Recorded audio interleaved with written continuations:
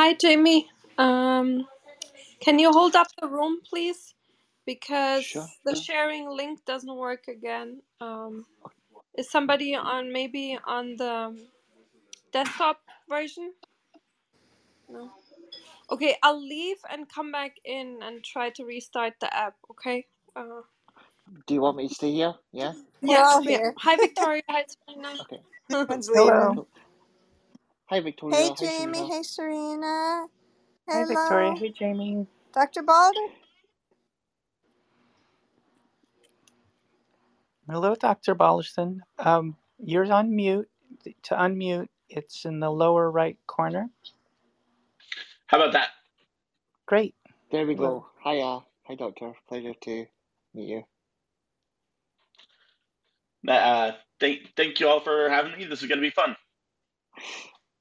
We're so glad to actually have you here today. Have you had a good day so far?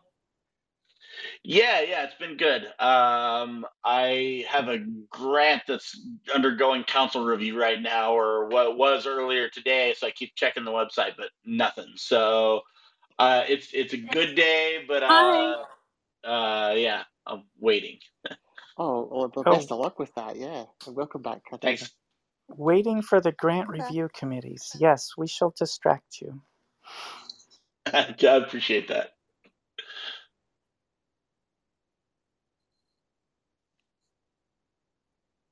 Serena? Beautiful.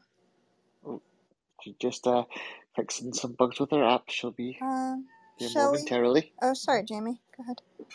Oh, no, please, Victoria. I was just going to say, should we do a little stage dive and then bring Katarina back up into upper left?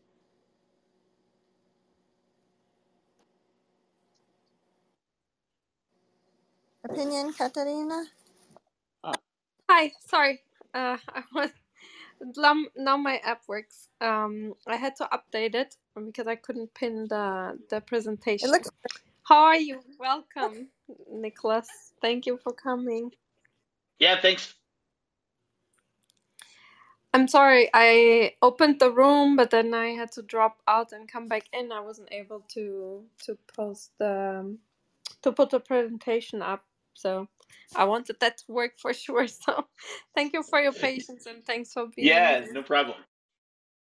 It's funny. I've been back in the office for a while now. So when I came upstairs to get ready, I had to clear all the little toy trucks and little figurines and stuff off of the work from home desk, which now doubles as the Paw Patrol desk before we got started. So I'm glad I gave myself some extra time.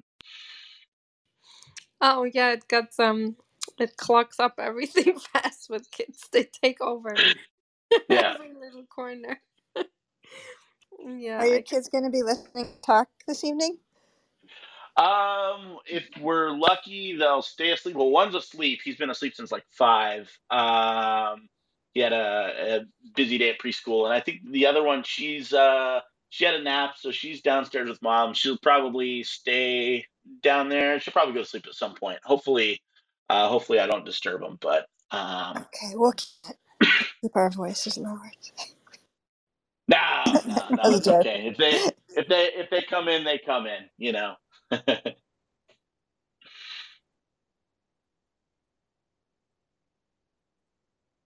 So I've been hearing about TMS for a while. I'm going to be really curious what the latest word is.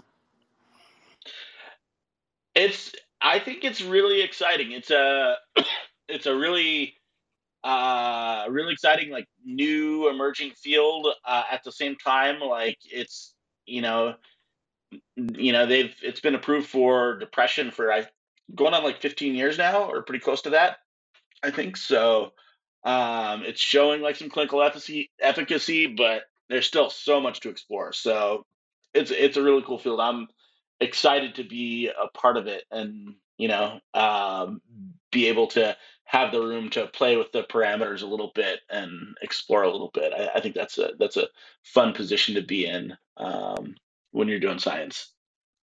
Oh yeah, I will probably get around to asking you about the interaction with calcium waves and astrocytes at some point. But We can easily do I that. all right. That's Serena's way to warn you of what's to come, so you can be prepared for it, because there's going to be a lot of questions. Well, I slipped and fell Okay. in the astrocyte rabbit hole, so I'm just really fascinated with the whole bit. So there's usually an angle I'll when I find a good setup. Well, I'll have to. All right. Don't mind me googling in the background because I don't think I know the answer to that. Oh, okay. Well, yeah, But that'll be even more fun. The guest, I, Serena. Tonight's episode of Stump the Guest. Well, no, it's astrocyte syncytium. Calcium waves, they're connected with gap junctions. Anyway, yeah, okay. Now this will be. Hi, Kirko. Hi, everyone in the audience. Hi, Summer. Hi, Jenny, Joanne, Simon. Welcome, everyone. Please feel free to ask or comment questions in the chat or come up to the stage later if you have questions. And we will start in a minute. And so, yeah, thank you, everyone, for coming. And of course, Nicholas has a special thing here. Oh, yeah, it's already 9. I just realized. So, yeah, I think, can we get started? I think so, right? Cool. So welcome everyone to the Science Society. It's another wonderful evening, and we have an amazing guest speaker here today, Dr. Nicholas Balderston. He will talk about his novel Individualized targeting in TMS treatment. But before we start with questions and the presentation, let me introduce you to him. He did his he's a research assistant professor of psychiatry at UPenn, and he did his bachelor at the University of Florida and his master's at the University of Wisconsin, and later his PhD in experimental psychiatry and neuroscience at the University of Wisconsin.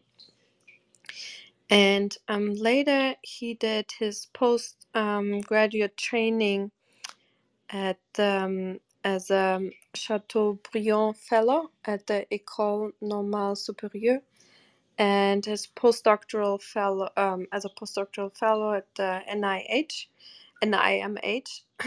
from 2014 to 2019. And Dr. Balderston is an experimental psychologist, and his work mostly focuses on anxiety, and his research uses different approaches for analysis, like psychology, neuroimaging, neuromodulation, to test brain behavior hypothesis, to understand the mechanism that lead to clinical anxiety disorders.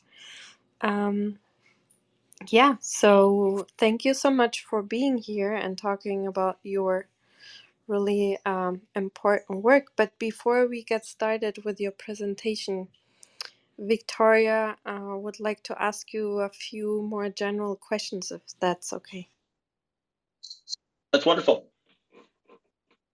All right, thank you, Katerina, for the bio. That was so fascinating.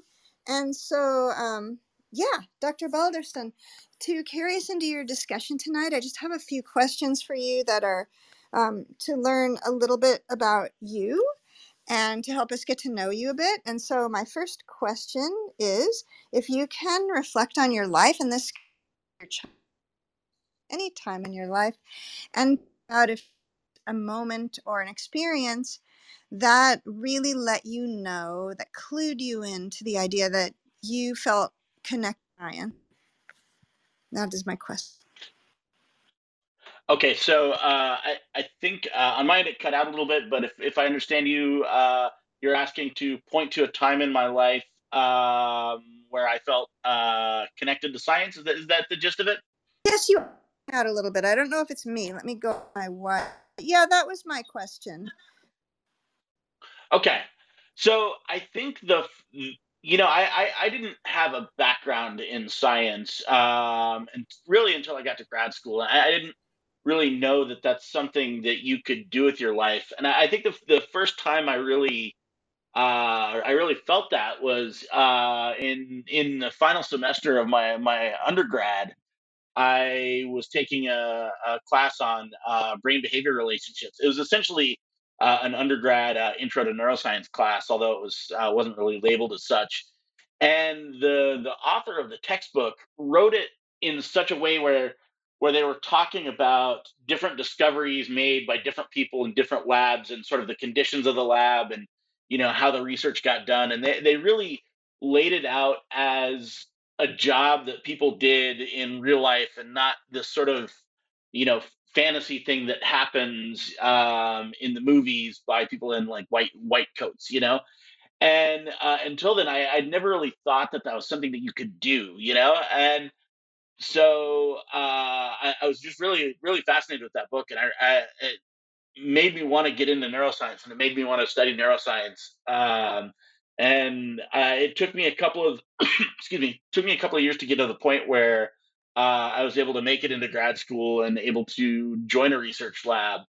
But when I did, it was great. It was so cool. I showed up. I showed up in Milwaukee on a Thursday, and I called my soon-to-be advisor, and I was like, "Hey, I'm in town. Maybe we could have a meeting or something, and I could get to know the lab." And those are the first words that he spoke to me. He was like, "Well, tomorrow's Friday. We have lab meeting. It's at noon. You're expected to be there." And so I showed up at lab meeting, and from then on I was like in a lab and I was doing science. So I don't know. It's kind of a long-winded answer, but that's sort of how I got my start, I guess. That's the best kind of answer. Thank you. We Sure. appreciate that detail because all the details, they're like the beads in the necklace, Yeah. that make it add, glimmers of and sparks of interest. And I think it's interesting to hear how many times we think that something that's really just fun for us isn't something that's accessible. And that sounds like what you were saying, that this book showed you that science was a real thing that you could really do. And what was the name of the book? Oh, I have no idea at this point. Okay. I think it was. I think the one of the authors was I forget his first name.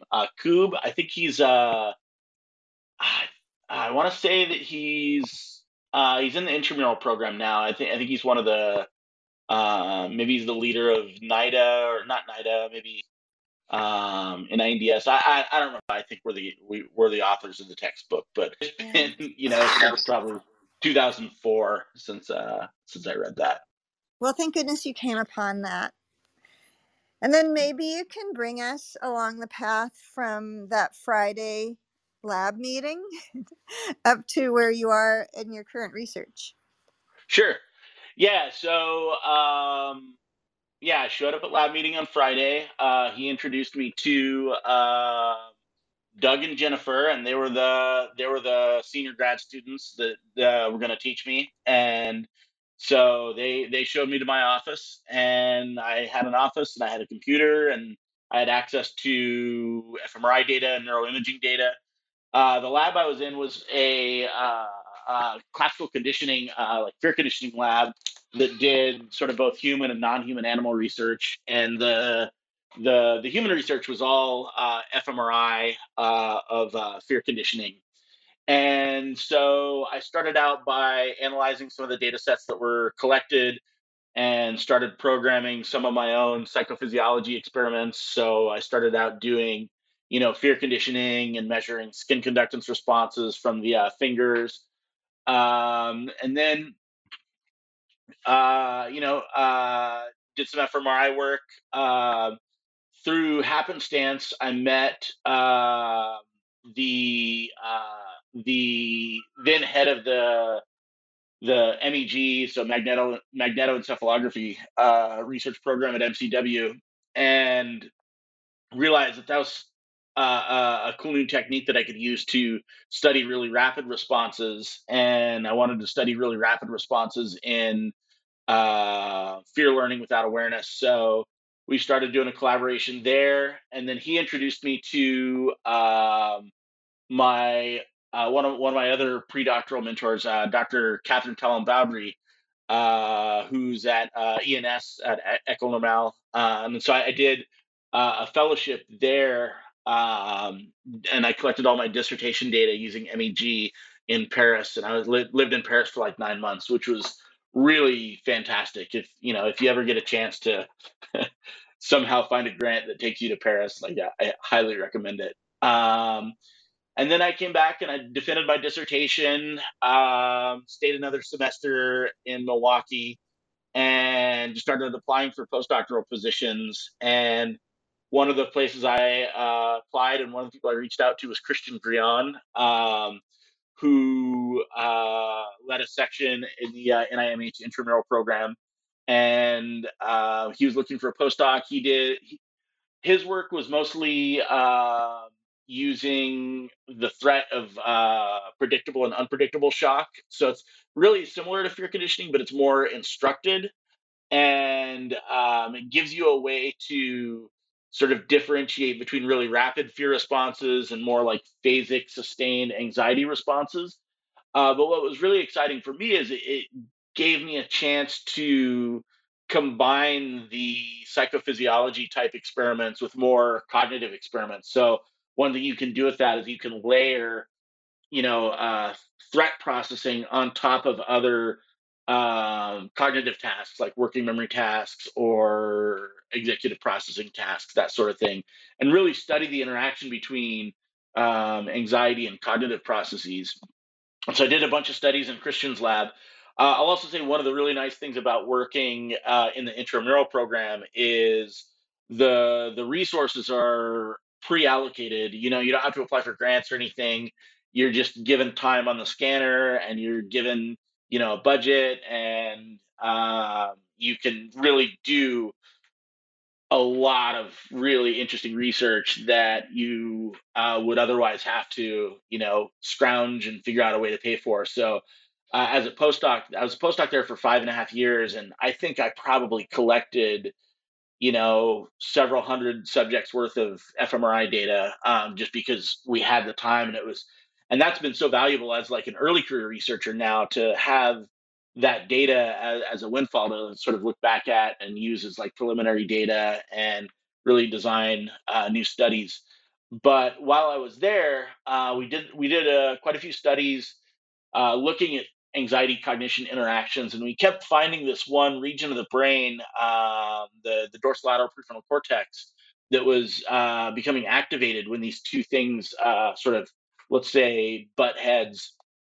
And so what we wanted to do is we wanted to stimulate that region and see what happened. And so we formed a collaboration with Dr. Holly Lisenby, and I was able to start learning neuromodulation and brain stimulation and TMS and all of these really advanced methods that I know now.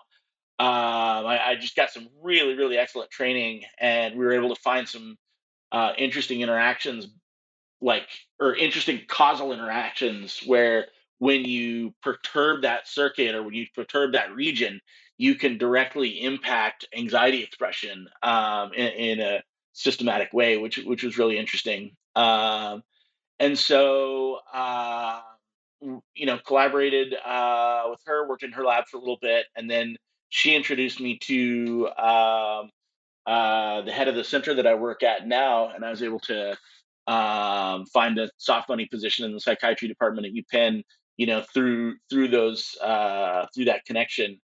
And now I'm just working on finishing up a career development grant, and I'm looking to transition out of that career development phase and start applying for research grants from NIH. And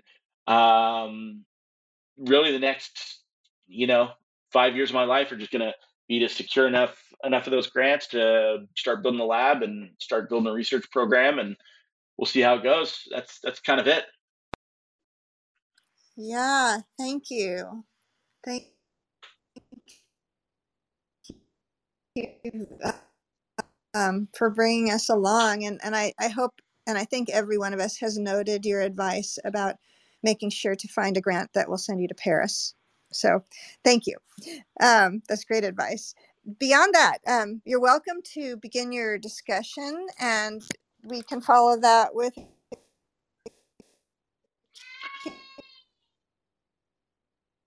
Q&A, if that's okay with you. And you can relax, and we have your link pinned at the top, and we will take care of modulating questions and that. So thank you so much, and the mic is yours. Thank you. Thank you. Okay, that's great. Yeah, you're free to begin. I'll just really jump right in then. Hang on just a second. I'm gonna shut this door.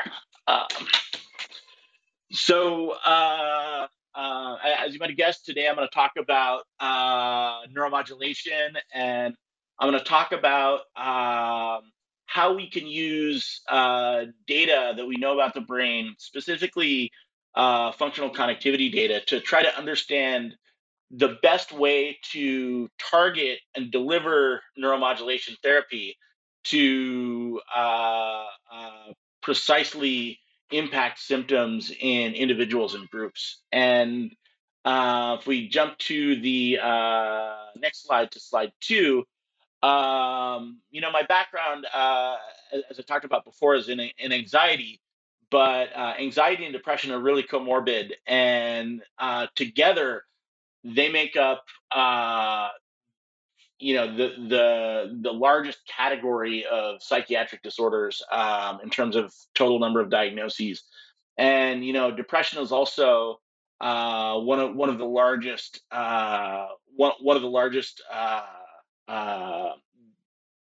disorders that lead to significant impairment. So 5% of the population suffers from depression, but it's the leading cause of disability worldwide. Leads to suicide, or can lead to suicide. Over 700,000 people die of suicide each year. And anxiety is also really impactful.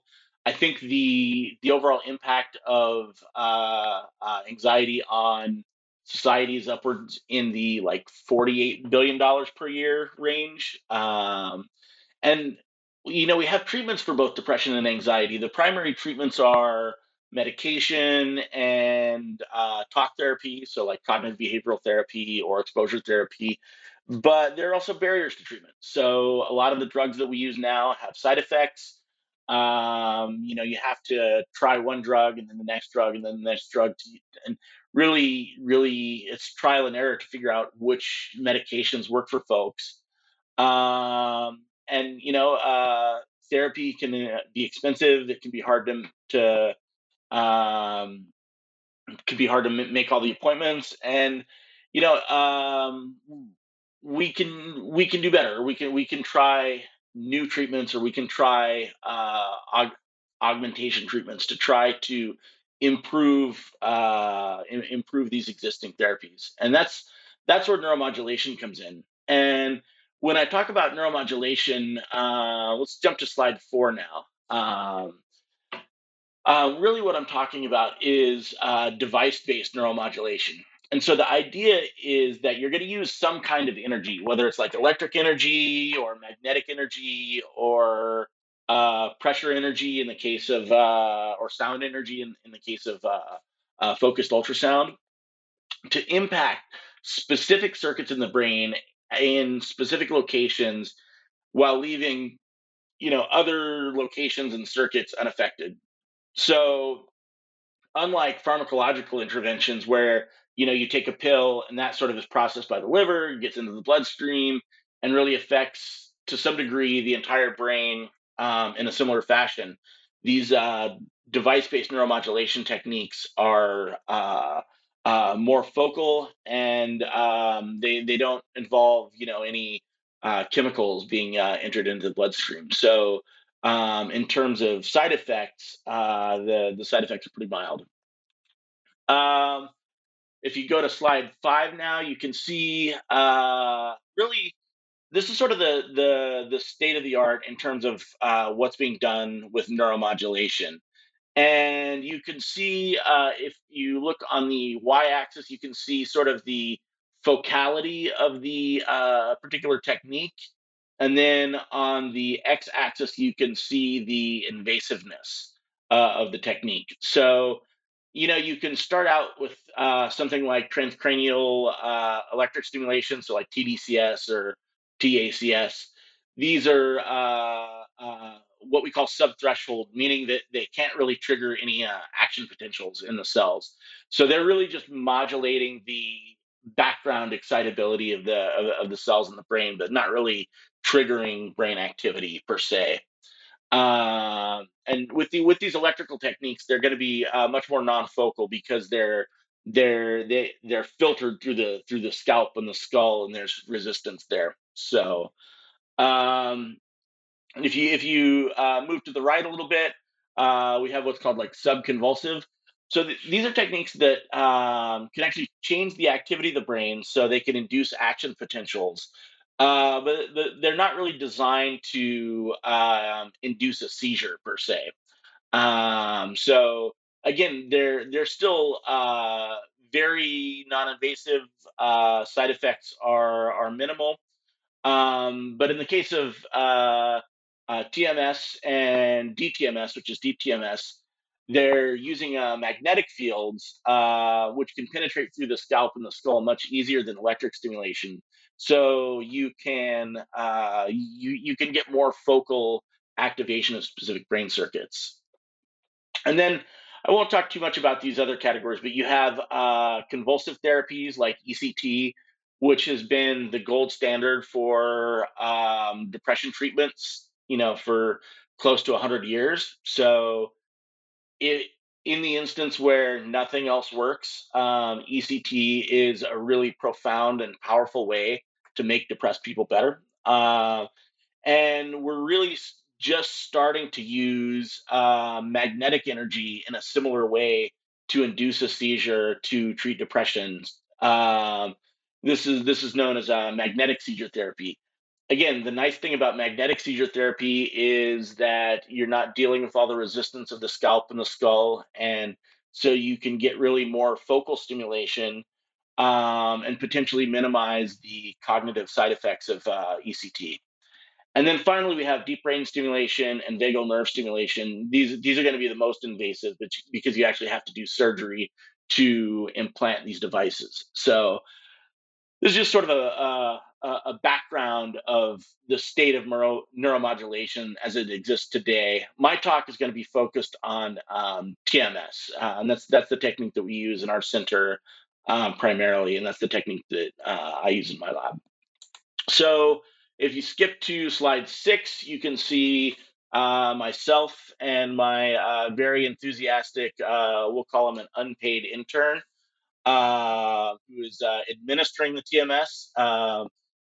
So the way that it works, you can see there's a coil, a figure 8 coil, and you place the coil near the scalp, and you activate the coil, and that activates the brain cells directly beneath the coil. And different types and patterns of stimulation could lead to different changes in activity. So there are some types of stimulation that can decrease the excitability of a particular region of the brain, and other types that can increase the cortical excitability. So I like to think of it as, in the case of excitatory stimulation, it's almost like you are training a particular region of the brain. So you are sort of giving it exercise to build up the connections in a similar way as you would do if you were like lifting weights or something like that. The principle of TMS is based on Maxwell's equations. I'm not really going to go into these, but there are a couple of fundamental principles. One is that particles and fields are essentially interchangeable, as are magnetic fields and electric fields. But importantly, they interact with one another. So if you look down at Faraday's law, the main takeaway is that when you change a magnetic field, you induce an electric current.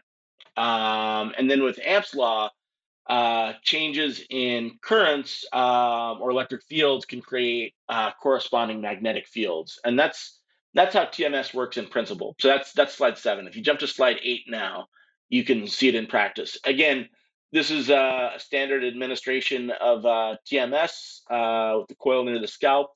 If you jump to slide 9 now, you can see the electric current is being passed through the circular coils that make up the figure 8 coil configuration. And in slide 9, you can see through Ampe's law, this creates a magnetic field that is perpendicular to the coils that penetrates into the brain. And it penetrates directly through the skull without any resistance, again, because it's a magnetic field and not an electric field. And then if you go to slide 10, if you go to slide 11 now, you can see with Faraday's law, once the magnetic field penetrates into the brain, it also creates a corresponding electric field that affects the excitability of the neurons directly below where you place the coil. And so knowing these fundamental physical laws, we can then try to understand where in the brain the electric field is going to be created, so that we can best position the TMS coil to target the specific brain regions that we're interested in. And the way that we do that is shown in slide 12. The way that we do that is we essentially solve these field equations for this complex system. And so the main method that people use for doing this is called finite element modeling.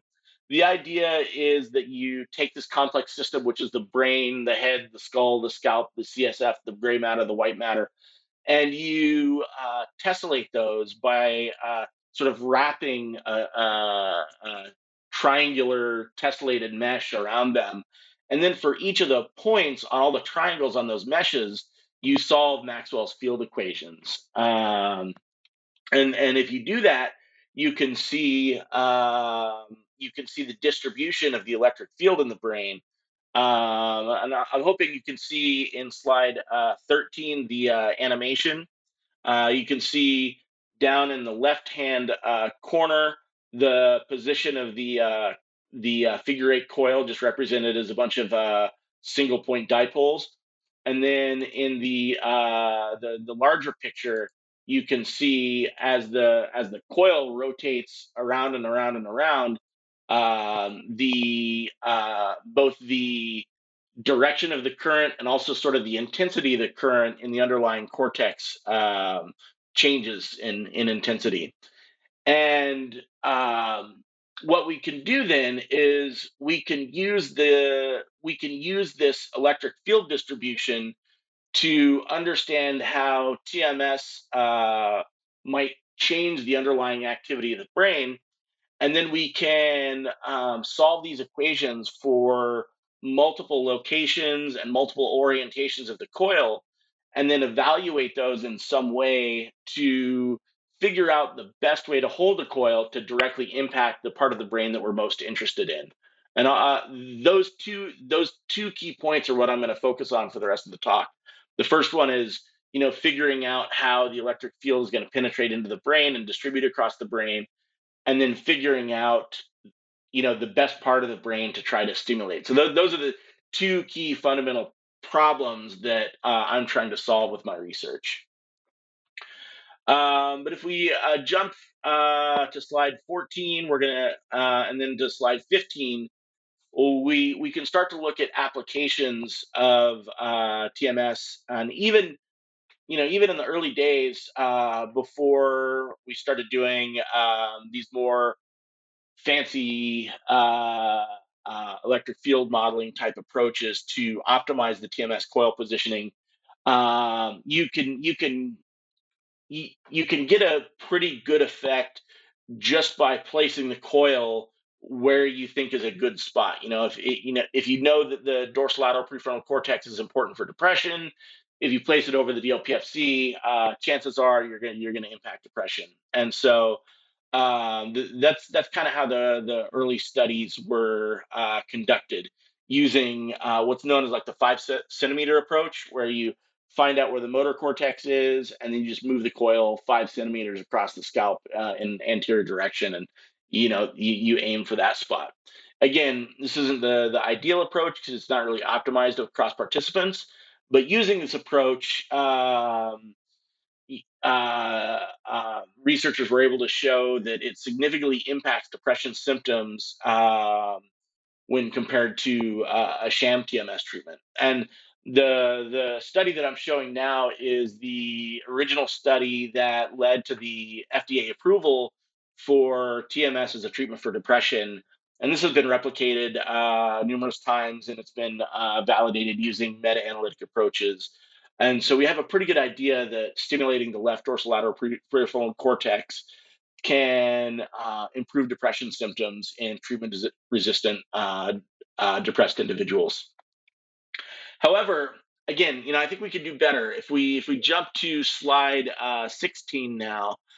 Again, the major focus of my work is to try to optimize the targeting of the TMS coil, both in terms of the location, so the physical point in three-dimensional space, the X, Y, Z coordinates.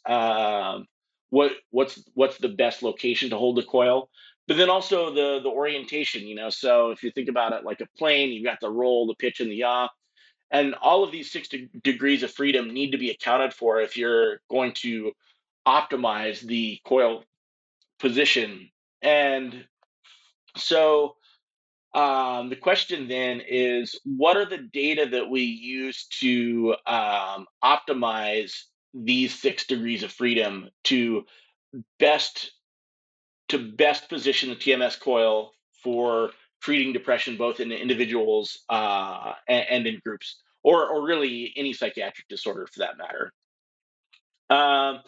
So we jump to 17.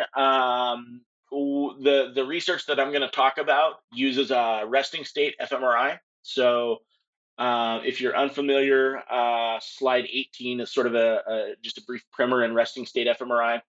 So the idea with resting state fMRI, the idea with fMRI in general is that you're recording changes in blood flow and blood oxygenation in the entire brain across time, and then you split the brain up into different chunks, different cubical chunks called voxels.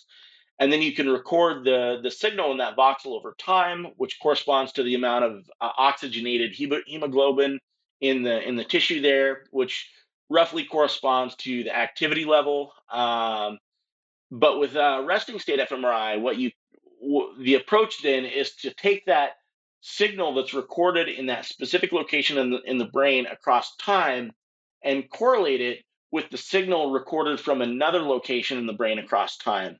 And if you do that, say, in left and right motor cortex, what you can see, let's say in panel C with the yellow line and the orange line, is that across time, the signal in those two voxels are highly correlated. And, I think there's a lot of work going into trying to understand what that means. But what we do understand is that this correlated signal across time is to some degree related to um, both structural connections in the brain and also communication in the brain. And so, it serves as an okay stand-in for understanding how different parts of the brain communicate with one another. And it roughly corresponds to the types of activation you would see if you just had somebody do a task that activated those voxels. So tasks that activate, the left motor cortex are generally going to activate the right motor cortex as well. So the resting state data tends to also reflect the task-based data. So in this simple case scenario, we're just basically taking one voxel on the left side and one voxel on the right side, and we're correlating with those with one another. But we really have the whole brain, and the whole brain is split up into voxels, and we really want to know how all the voxels or all the locations are communicating with all the other voxels and all the other locations to see if we can pull out the maximum amount of information from these signals that are measured across time. And again, a lot of work has gone into, if we jump to slide 19 now, a lot of work has gone into understanding the best way to divide up the brain based on, coactivation studies, based on resting state functional connectivity studies, based on, data reduction techniques. And, broadly speaking, you can divide the brain and you can divide the cortex up into parcels. And using some of these advanced analytic approaches, you can group these parcels into networks. So really, I'm just showing in slide 19 one example of a brain parcellation and a brain network approach that divides the brain up into parcels that are grouped into networks that tend to correlate with one another across time in resting state fMRI studies. Now, the cool thing is, let's say that you wanted to understand how all of these regions are talking to one another, and you wanted to see if there's any sort of underlying information or structure, what you can do is you can correlate the time series in each parcel with the time series in every other parcel, and then group those parcels into networks and just display them as a cross correlation matrix. And so if you jump to slide 20, this is what I'm representing here. So this is just a standard functional connectivity matrix. And again, the value in this matrix represents the correlation coefficient between each parcel and every other parcel in the brain. And you can see I've just arbitrarily grouped these into the different networks corresponding to the labeling in the atlas that I chose to use for this. But when you do this cross correlation and grouping into different networks, you can see a very orderly structure. So you can see, across the diagonal, there are squares that are really bright, some that are dark blue. There's a lot of structural information buried in these functional connectivity matrices.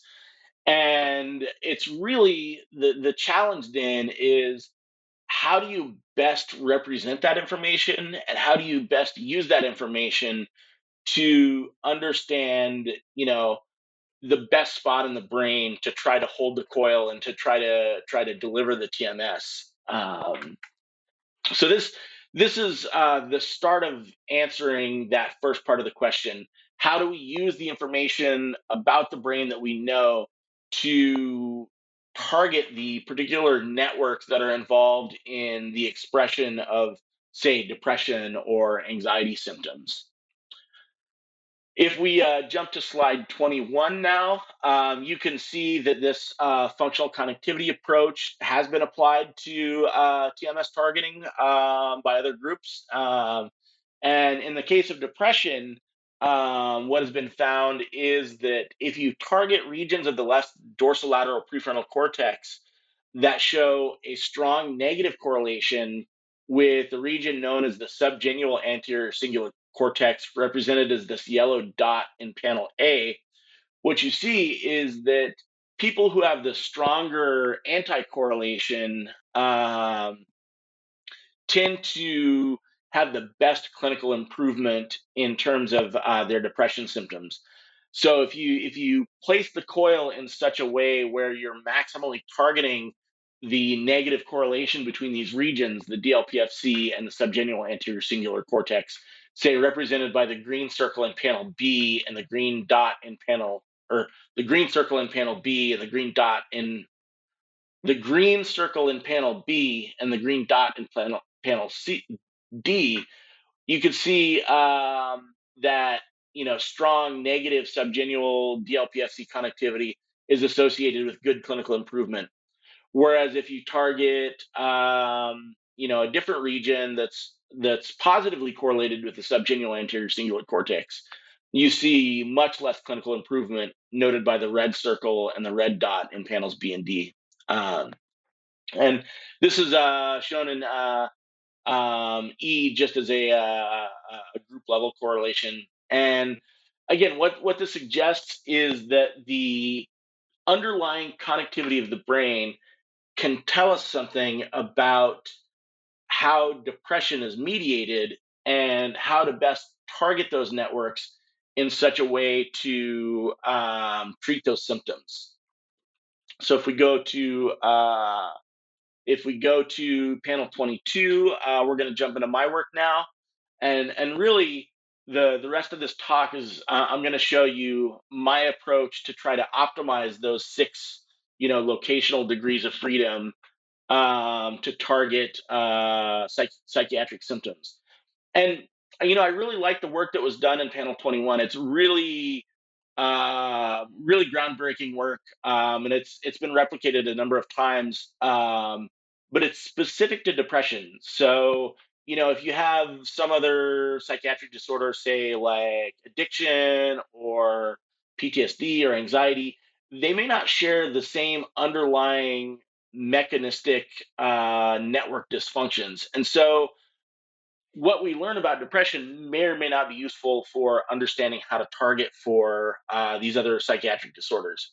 So what I wanted to do is develop a method that you could generalize across disorders. So something that wasn't really dependent upon the type of symptoms or the type of network dysfunction. And so now I'm going to talk about this generalized approach. And really it begins in slide 23. So at its core, this is basically my approach. So if you look in the green panel here, the idea is that specific connections between regions of the brain are going to be important for understanding psychiatric symptoms. And you can represent how important a specific connection is for a given psychiatric symptoms by basically across subjects trying to predict the psychiatric symptoms based on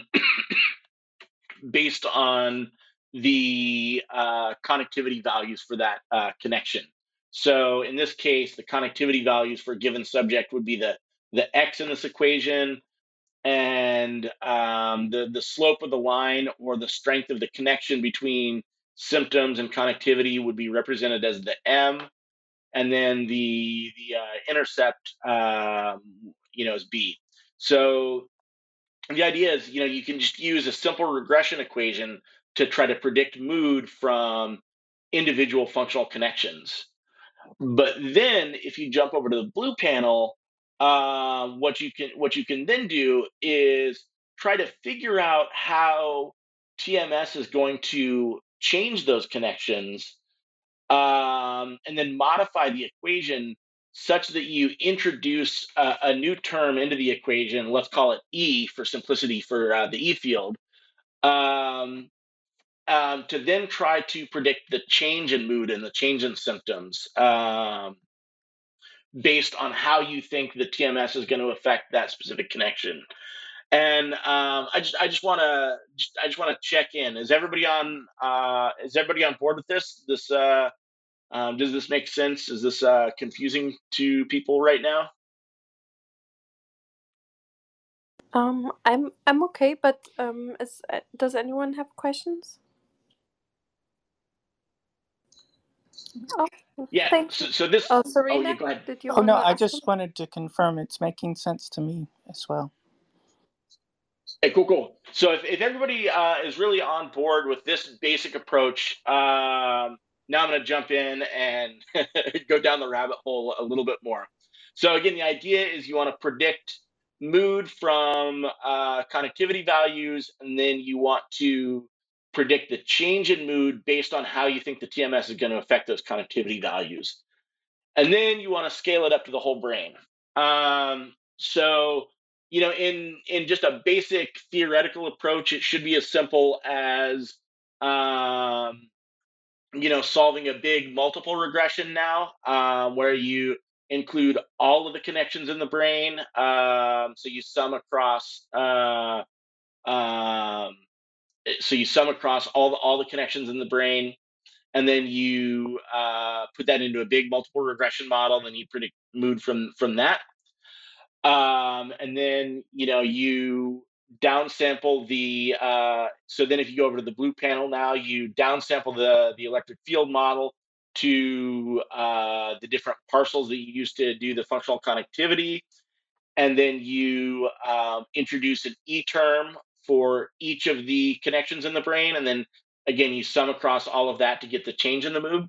Ideally, it should be as simple as that. The downside to this approach is that you would need at least as many participants as you have connections, and in the parcellation that I'm using, that's about 5,500. So that's not really feasible. So we need to figure out a way to reduce this connectivity data in a way that's manageable. And I'll get to that in just a second. But first, if you jump to, sorry, that was slide 24. If I didn't mention that. So if you jump to slide 25 now, this is really just how I'm coming up with the E for the equation. So you compute the electric field. You then have, so if you look at that, the blue brain to start out with, you essentially have a value for each voxel in the brain for how much field is going to be introduced into that voxel given your site of stimulation. You then downsample that to that same atlas that you use to do the functional connectivity that you use to parcellate the brain. And then essentially for each of those parcels, you have a value, and you can then convert that to a vector, which is the black and white line that you're seeing third panel over. And then you can essentially, let's say, average that vector with itself. So if you shift that vector 90 degrees and average it with itself, you can come up with a matrix that's sort of the same shape as that connectivity matrix that I showed you before, where each value in that matrix represents the average electric field um, in each of the two pairs of those connections. So the average across the pairwise comparisons. And really, if you boil it down to like the simplistic, as simple as it gets, the assumption that I'm making here is that the change in connectivity in these connections is going to be directly proportional to the average of the electric field in these two regions. This may or may not be true, but this is an assumption that I'm making with this model. So you can sort of see that represented in this graph here, where all the lines are just connecting each region to every other region. So this is how we get the E in the model. Now, to get the M and the X, we need to reduce the data. And so now we're going to jump to slide 26. And this is going to be an eyeful. So just strap in. So what I wanted to do is reduce the data in such a way that I capitalized on all that structural information that we know is in this large panel in panel A, but gets rid of a lot of the noise in the data. And so essentially what I did is a principal components analysis. And I'm not really a mathematician and I'm not really a statistician, but at a basic understanding, a PCA separates the signal in this square matrix into different orthogonal components, and you can then look at the amount of variability that each of those orthogonal components accounts for in your overall signal, and then you can separate the signal from the noise. So if you look at panel B, that's essentially what I did. Is I plotted the amount of variability accounted for by the component number, and it generates this nice sort of like elbow graph that looks a little bit like a scree function. And then you just got to find the elbow in that. So anything above the elbow you keep, anything below the elbow you toss out. So now then what you can do is for each of the participants in the experiment, there were 90 total. You have a weighting for each of the components, so you could figure out how much each participant in the experiment, how much their signal contributed to a given component in your PCA, and that gives you the matrix that you see in panel C. So this is like an 11 by 90 matrix because there are 11 components and 90 subjects. Then you could do that same basic multiple regression that I was describing in slide 23, but instead of using 5,000 or 55,000, 55,000 connections, I'm just using these 11 components. And so then I can use these 11 components in panel C to predict the symptom, let's just call it depression, in panel D. And then what I get from that is a coefficient vector in F. Now the vector in F, what that represents is how strongly each component predicts symptoms across subjects. All right, so almost there. Then what we can do is we can also use the PCA loadings, which basically tell us how much each individual connection contributes to each of these 11 components, and we can multiply that by this coefficient vector using matrix multiplication, and that gives us an output vector. And this output vector is 1 by 55,000. So essentially what this output vector now represents is the degree to which that specific connection contributes to the expression of depression across the 11 components. So we're sort of capitalizing on the signal and tossing out the noise. Does this make sense? Yep, it makes sense to me, but please let me know, everyone, if you have questions, and we'll address them, or Nicholas will address them. Okay, I promise this is the most complicated slide of the presentation. So if you're all on board with this, the rest of this talk is going to be smooth sailing. And I'm not sure how much time I'm taking, but I'll try to go a little bit faster as well. So if we jump now to slide 27. So all of this approach that I was describing is the approach that you would take for a single site and a single location, and essentially you're solving that MEX plus B equation for a single site and a single location, or a single site and a single orientation, and you get a single value for that. And that single value is the predicted change in symptoms based on how you think that stimulation at that site and that orientation is going to impact symptoms. Now, the really cool thing is that you can do this a bunch of times, especially if you have access to like a cluster computing environment. So you can iterate this approach across some sort of a predetermined parameter space. So in this model, essentially what I did is I computed this several times for various locations across an axis along the dorsolateral prefrontal cortex, going from posterior to anterior. That's plotted in the x-axis of the colorful panel in slide 27. And then for each of those locations, I also varied the orientation of the coil and iterated that across 24 equally spaced yaw orientations. So it's kind of like if you place the coil flat on somebody's scalp and then just sort of like twisted it along that angle. That's essentially what I'm doing.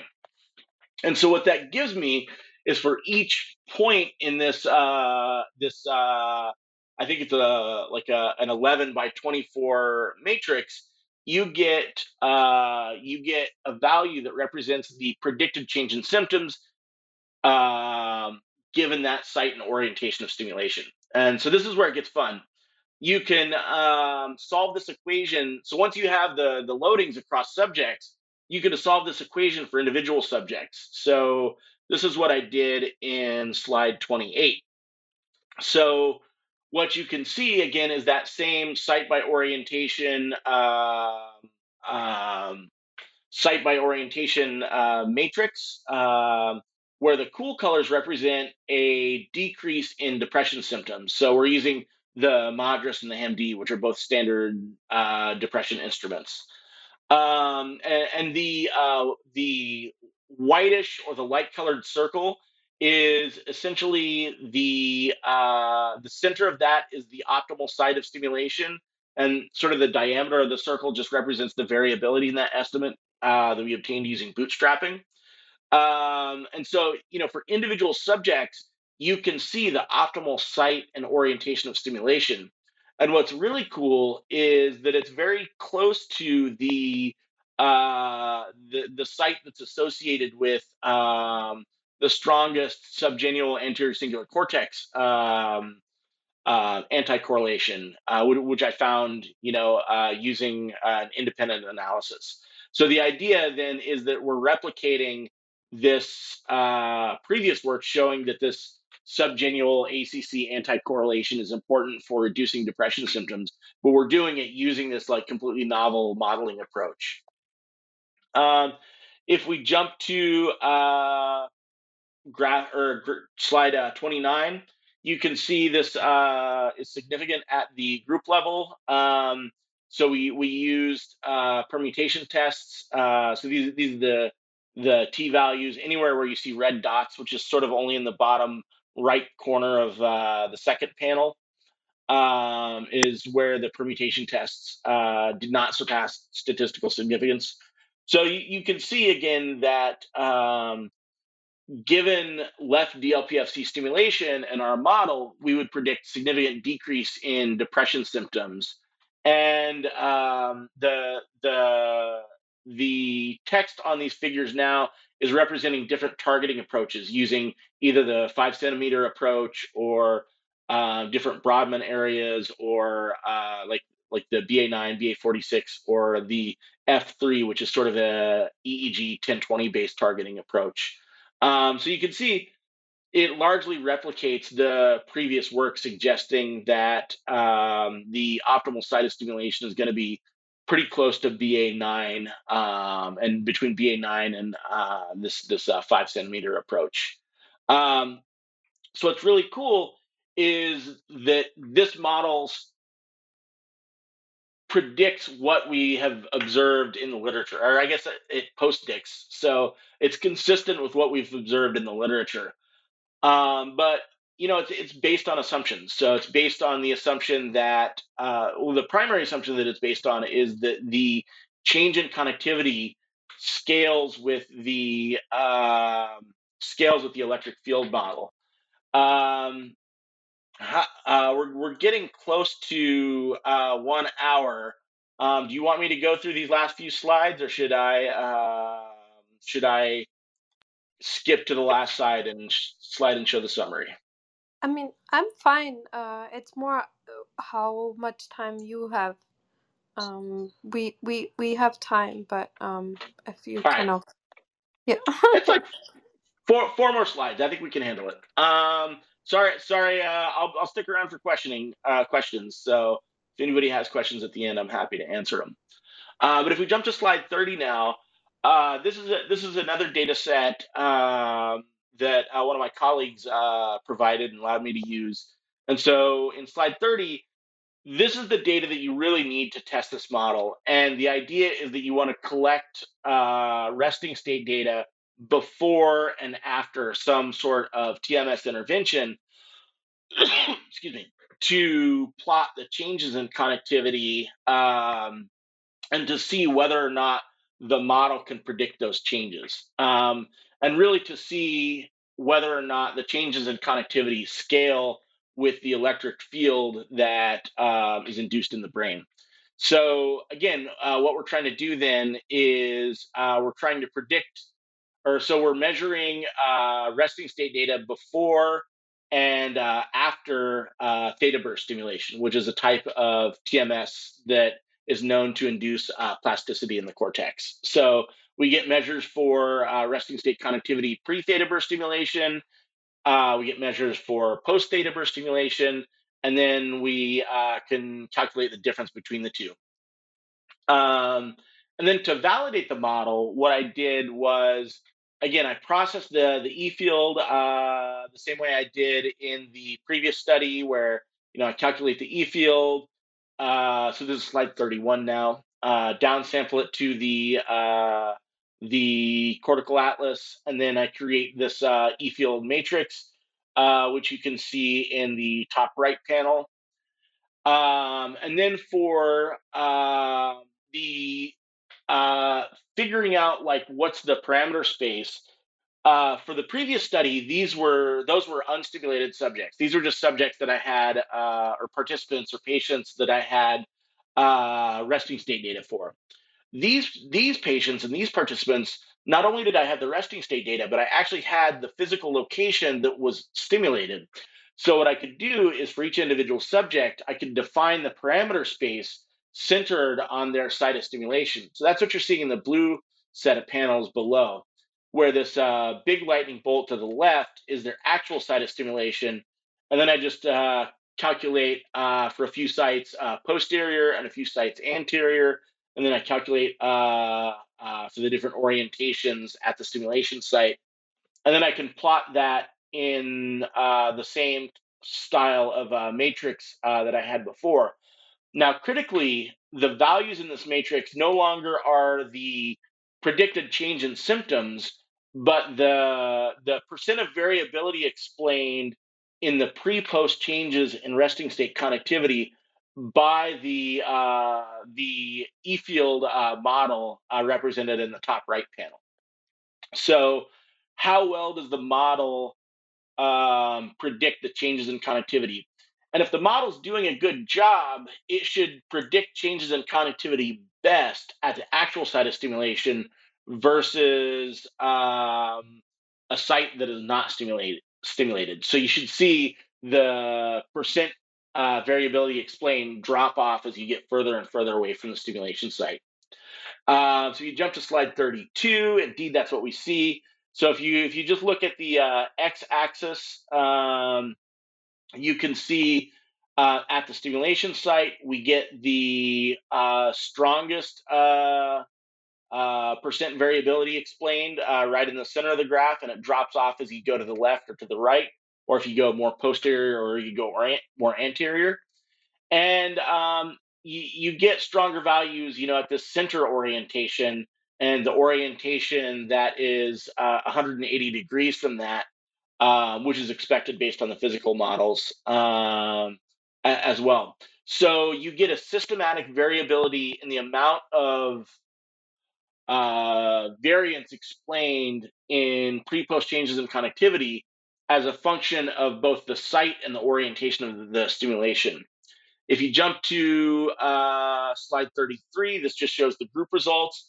Again, if you average across the subjects and do the permutation tests, you can see that on average we're predicting, or on average we're really predicting about 1% of the variability, but we're doing it fairly reliably. So we get a medium effect size. So we get like a Cohen's d of like 0.6-ish. And you can see that the only place where it's significantly, where the model is significantly predicting the changes in connectivity is right at the site of stimulation, shown in the center point of the graph on the left. And so, this is preliminary data. This is only 14 subjects. The grant that is getting reviewed literally today by the advisory council would be to expand on this model, try 2 different types of theta burst stimulation, and test it in 100 subjects per group with 4 different doses. So that would be a really, really good test of the model. Here we got a pretty okay test of the model, and there's good preliminary data suggesting that the changes in connectivity scale with the electric field induced in the cortex. But give me a few more years, and I should have a much stronger data set to either confirm or reject that assumption. So that's really where I'm at. So if we jump to the last slide, this just shows all the folks that helped out with this research. And so I want to say thanks to all them, and thank you all for listening. Sorry, I went a little bit over on time. I tend to talk a lot, but I'm happy to stick around and answer some questions if you have them. Thank you so much for guiding us through this,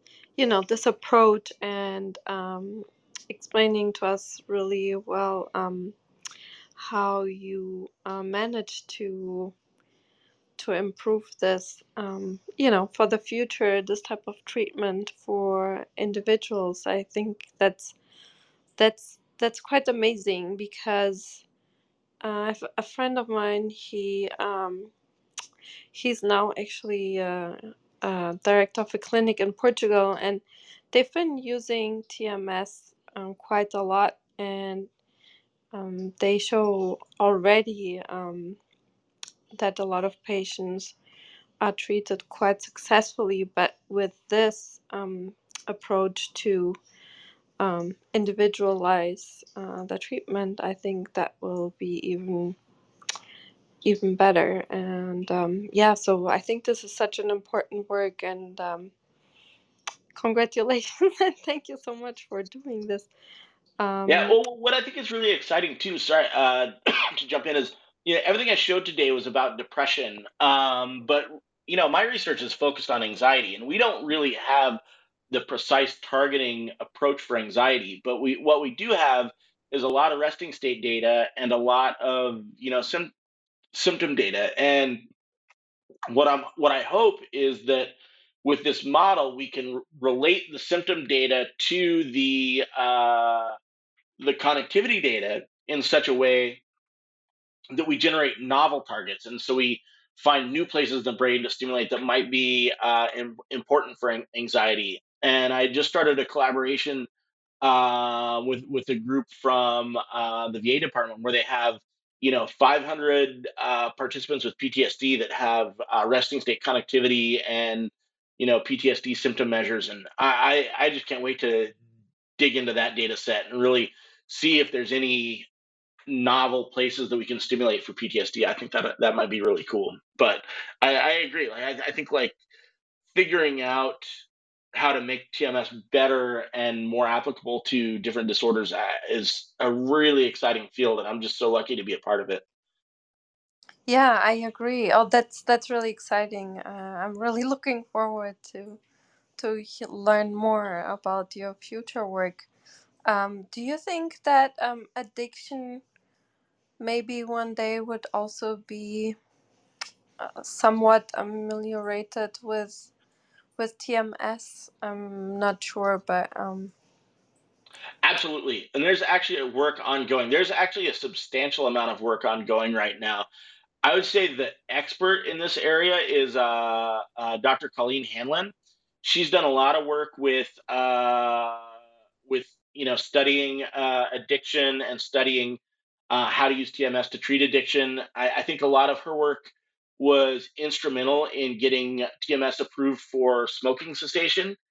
And really, what her work suggests is that the optimal site to stimulate for addiction is not necessarily lateral prefrontal cortex, sort of over the temple of your head, but really like the frontal pole. So if you were to place the TMS coil directly over the person's forehead, that's the optimal site of stimulation for a lot of the addiction disorders. And she's got an active program of research ongoing, and a lot of her trainees are pursuing this research. I actually think there's some folks at NPU that or NYU that came from her lab that are doing, these addiction-based TMS studies. So yes, I think not only is the answer to your question, an enthusiastic yes, but I think that we're really on the cusp of having that as, a treatment that's going to become more widely available for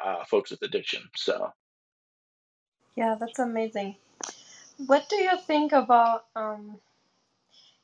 this is still somebody has to come to a clinic that has these, I don't know how expensive these devices are.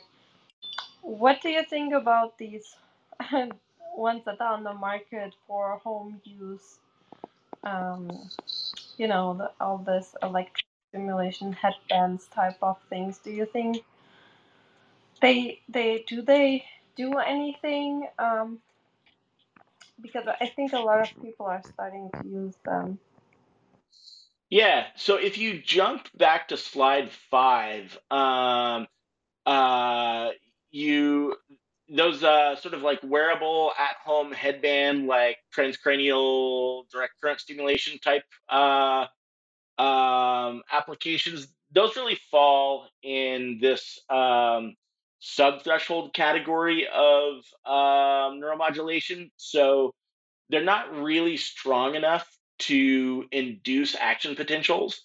I think that, and I don't know, I don't know the clinical evidence well enough. So my understanding of the literature is that if you do a carefully designed study with a specific behavior and really precise localization of the TDCS electrodes, you can show behavioral changes with like TDCS or TACS. However, I don't know that there have been a lot of studies showing any clinical usefulness of this. So I think that it's probably still too early to tell, but I think that the effects, such as they are going to be, the effect sizes are going to be fairly small with TDCS and TACS. So, yeah, I think your mileage may vary with that.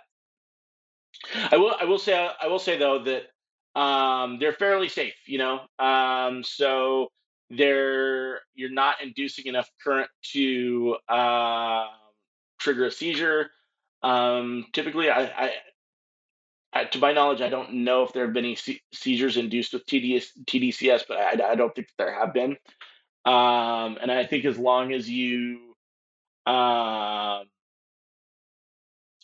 properly ground the equipment or run it off a battery, and as long as you properly place the electrodes, the risk of unintentional electric shock is pretty low as well. So I mean, I think they're safe, but the effect size is probably fairly small. Well, thank you for those answers. Yeah, if anyone has questions, please flash your microphone. Serena, Katie, Dr. Shah, go ahead. So I'm really fascinated in this work. Couple questions. One thing that really seems important about your model is that it sets up a more perhaps more optimal coil design, or multiple coils, or in taking different regions and tuning the magnetic field to hit more selectively. Have you looked at that? And is there anything you can say? So I have not looked at different coil designs or different using multiple coils. I haven't done any of that work myself. I do have I do have some I do have some coil files that represent different coils that I can run through to see how, say, like something like deep TMS might affect brain connectivity. I haven't done that yet. That is something I do want to check out and see exactly how that works. And again, this isn't my work, but I know that there are people working to design multi-channel coils in such a way that you could trigger, different channels in the coil sequentially to actually guide the electric field, either in, XY space or sort of like in like orientation space. I don't know. I think those are really experimental, and I don't know that there's any of those commercially available yet at this point.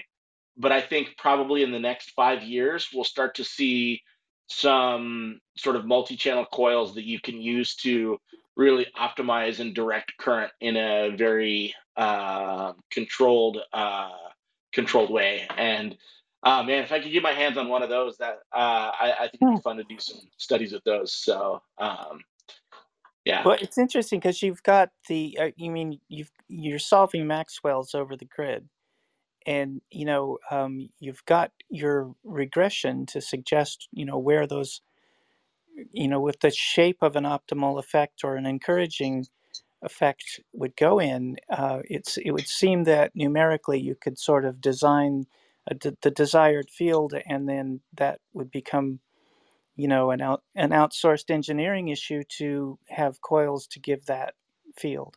So it's kind of fascinating. Yeah, that's interesting. I think I'm sure there are people working on that. I'm sure there are people more qualified than me working on that. I will say, if you jump to slide 13, all the work that I showed today, I was solving the equations for a specific coil type, and it's the same, figure 8 coil that I use. So if slide 13 in the figure in the bottom left in that animation, those Mm-hmm.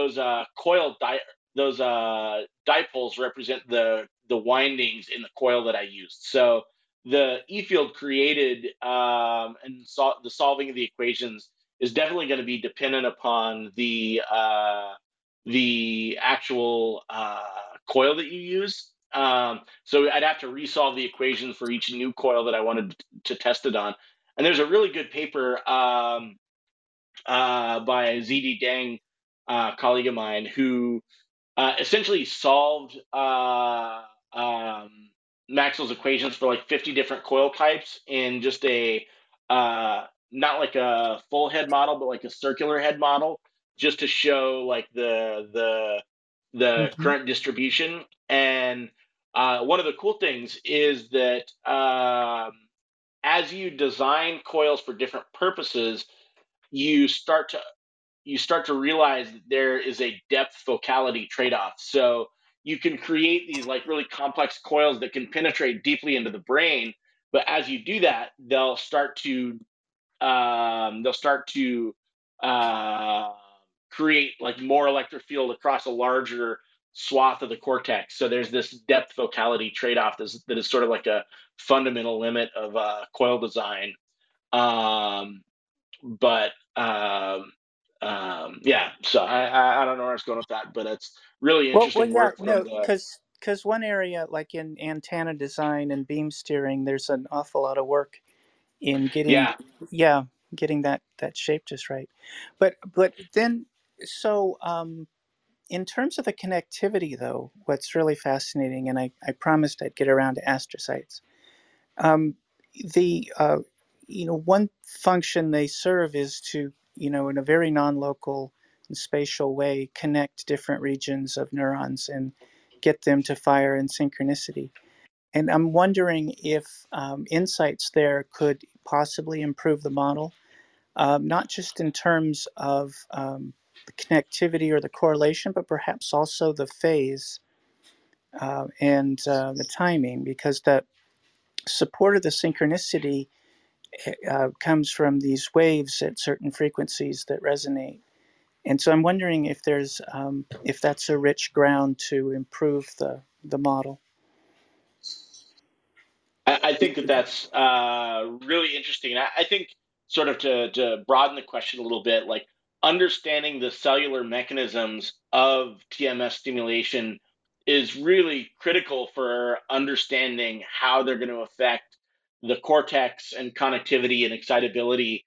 And one of the really exciting developments in the field is the development of theta burst stimulation, which uses really rapid bursts, so 50 hertz bursts of single pulses that are then nested inside of a theta wave, so a 5 hertz frequency. And this is all based on electrophysiology work done either in hippocampal slices or in cells in the hippocampus, showing that these theta waves are really important for synaptic plasticity. So they developed theta burst stimulation as a way of inducing plastic changes in synaptic connections. Again, it's not about astrocytes, but inducing plastic changes in synaptic connections with many fewer pulses. And now, a typical TMS treatment using 10 hertz stimulation is going to last about 40 minutes, but you can get the same effect using intermittent theta burst stimulation, you doing a session that lasts only 3 minutes. And now there are groups that are starting to do what's called intensive theta burst stimulation, or I think the main model now is the Stanford, St. Stanford something applied intelligent neuromodulation treatment, something like that. But basically, they're doing connectivity targeted intermittent theta burst stimulation, but instead of doing one session a day, they're doing like 10 sessions a day, and they're cramming a whole course of treatment that would usually last 4 weeks into a single week, and showing just some really profound decreases in depression symptoms. And it's all based on this fundamental cellular neuroscience work showing that this particular wave of stimulation has these plasticity inducing effects. So to get back to your question, I don't know the state of the research looking at how TMS affects astrocytes and whether or not we can capitalize on specific frequencies to target astrocyte function. I think that there is some work looking at how to control the shape of the TMS pulse that might affect different cell types as well. But I think that those studies are probably ongoing. I just don't know them at this point. But I think that it's really exciting. Well, yeah. So what's at least from some recent Nature reviews, what's part of the astrocyte calcium waves? It's in the theta region to low gamma, and they support the plasticity. I wouldn't be surprised if the astrocyte function is behind the what you just described. So it's really, there's a lot of just new stuff coming out on astrocytes, and it's really it's showing profound effects in anxiety and depression and dementia and in other higher cognition. So I wouldn't be surprised if it's, if they're finding benefits with theta waves, that there's some implication for astrocyte being a part of that cellular mechanism. But anyway, fascinating talk. Thank you. Thank you very much. Thank you.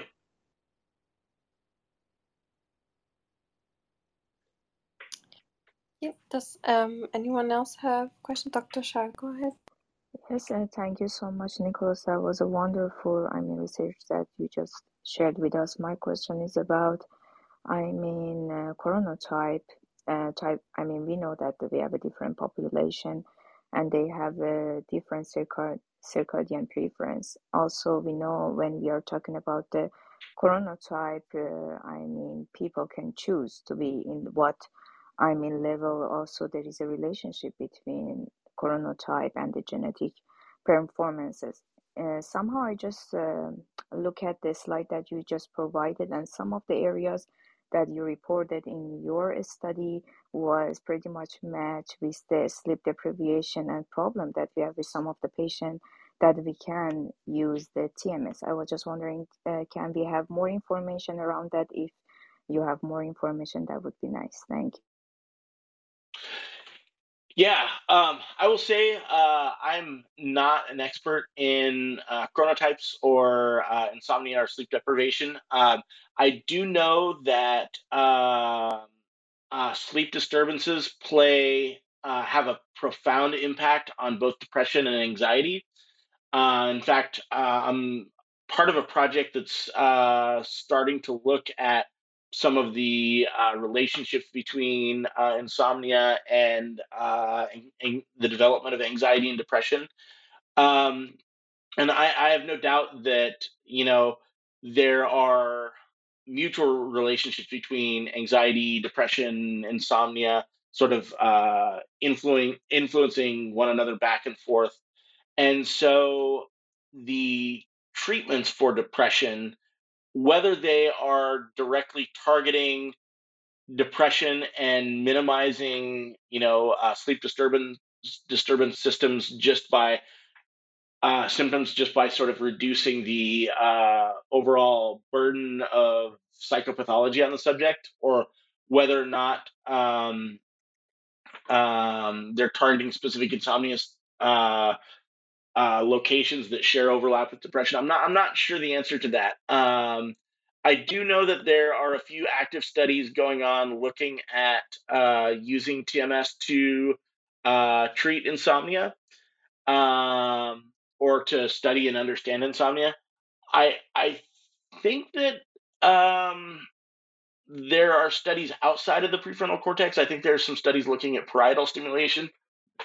Again, I'm not an expert in that field, but I have no doubt that the circuits would be overlapping just because the symptoms are overlapping as well. So um, ideally, if you could you know maybe treat the insomnia, maybe you could reduce a lot of the depression and anxiety symptoms as well. But I don't know. It's not I'm not an expert there, so take my answer with a grain of salt. Sure, thank you. And just out of curiosity, because you had 90, participants, right? So what's the average age they were? Ooh, that's a good question. I could look it up in the paper. I haven't looked at those data in a while. I want to say they're slightly older than the average college age population for like healthy volunteer studies. I want to say average age is probably in the 30s somewhere. Um, yeah, those are definitely some of the details that I haven't committed to memory yet. So the first time, how you do you remember how many they were, and then you ended up to 90? For example, your main sample was 100 people, and then you reduced to 90, or 90 from the beginning to the end? So I know that we had more than 90. We had to remove several people. A lot of it was just due to either movement during the MRI scans or artifacts in the MRI scans, or just sort of incomplete data. I'm just looking at, yeah, I think the average age was somewhere around like 28-ish, plus or minus 8. And then I think we had around 108. Oh yeah, we had 118 participants we had a cohort of like 25 or so healthy participants. I'm looking at the paper now. Yeah, I know we did have to throw some people out. I can't remember exactly how many we threw out, but and for what reasons. But it's definitely reported in the paper somewhere. So thank you, Nicola. Sure. I saw Deep, you had a question. Go Yeah, ahead. thank you, Katerina. Yeah, thank you, Nicholas. I have a simple layman question. What is the sort of neuroplasticity and and the treatment, like how much they endure, what kind of studies, what's the longest studies that have been done? I imagine what you're doing is fairly recent, so you probably need more time, but generally in the area, uh, what is going on with, in terms of the treatment enduring and the actually the plastic, the neuroplasticity. Yeah, so a typical course of treatment for depression, like the FDA approved treatment, you would come to the clinic for like 5 days a week for about 4 weeks. And on each of those days, they would deliver 40 minutes of 10 hertz stimulation. Um, that's like a typical. That's like the typical treatment for depression. The the theta burst treatment for depression, which was more recently approved, it mirrors that very similarly, where you would have like the person would come in 5 days a week. They would come in for about 4 weeks, but instead of having a 40-minute session, they would receive only about 3.5 minutes of stimulation. The more recent the more recent studies are using accelerated or intensive TMS, where they group more sessions in a day, and they have longer days but like shorter courses. So I mentioned the Stanford group are delivering 10 doses per day of theta burst for a full week. We have some trials ongoing in our center that are using that approach. I have a similar approach that I'm starting with anxiety, where we're doing 8 sessions of 1 hertz stimulation a day for a week. As for like the neuroplasticity and the neural changes, I think that's really hard to quantify.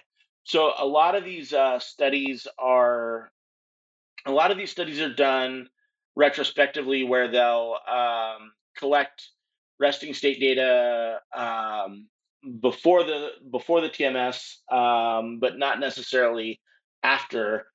A lot of the studies that look at before and after changes will often look at within session changes. So you record resting state, stimulate, and in the same day, you record resting state again.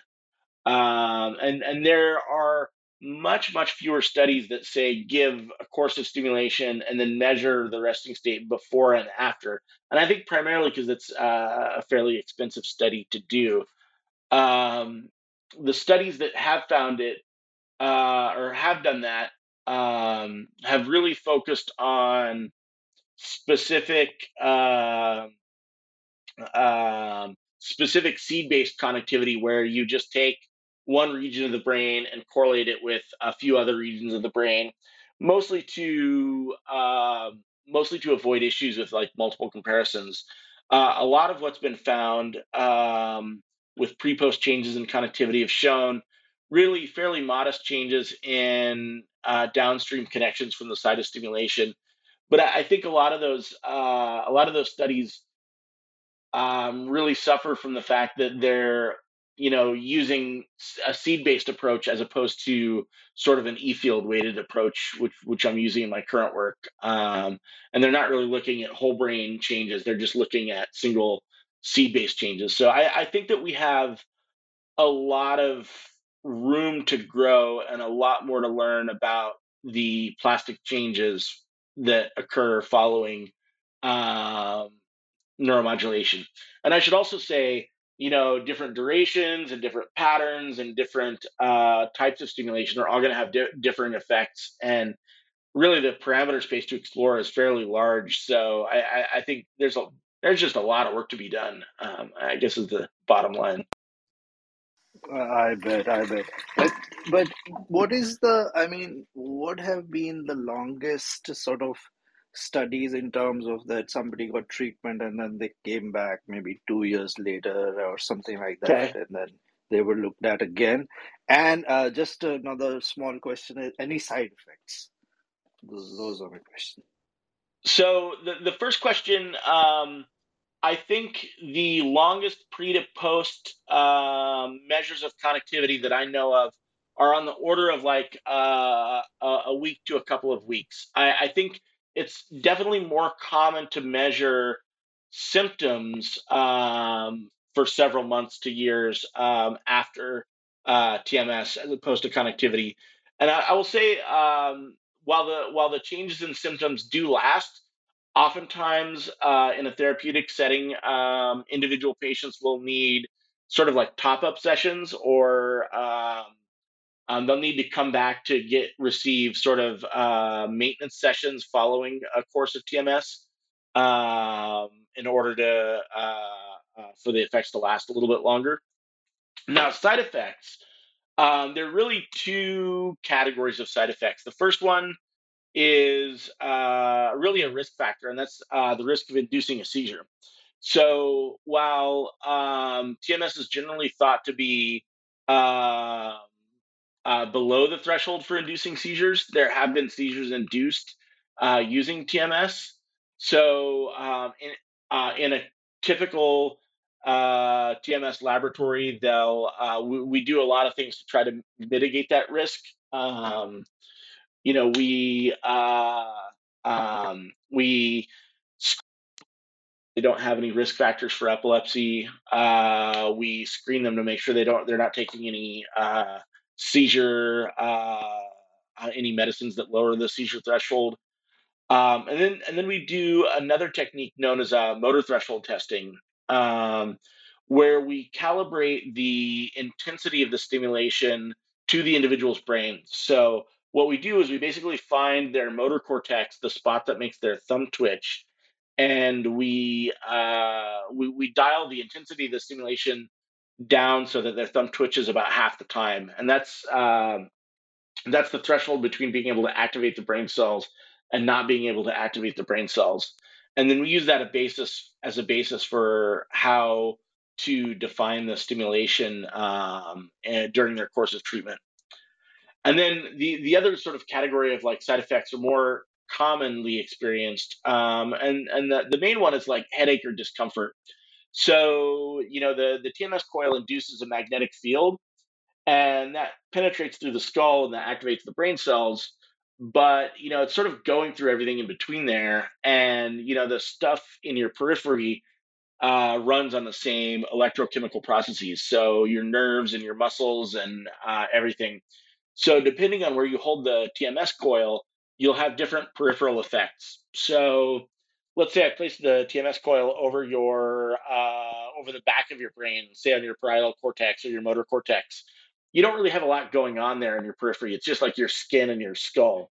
So what you'll experience in that case is sort of like a tap or a mild shock or a pinprick or a buzz. And it's really just the magnetic field activating the skin cells in that particular location.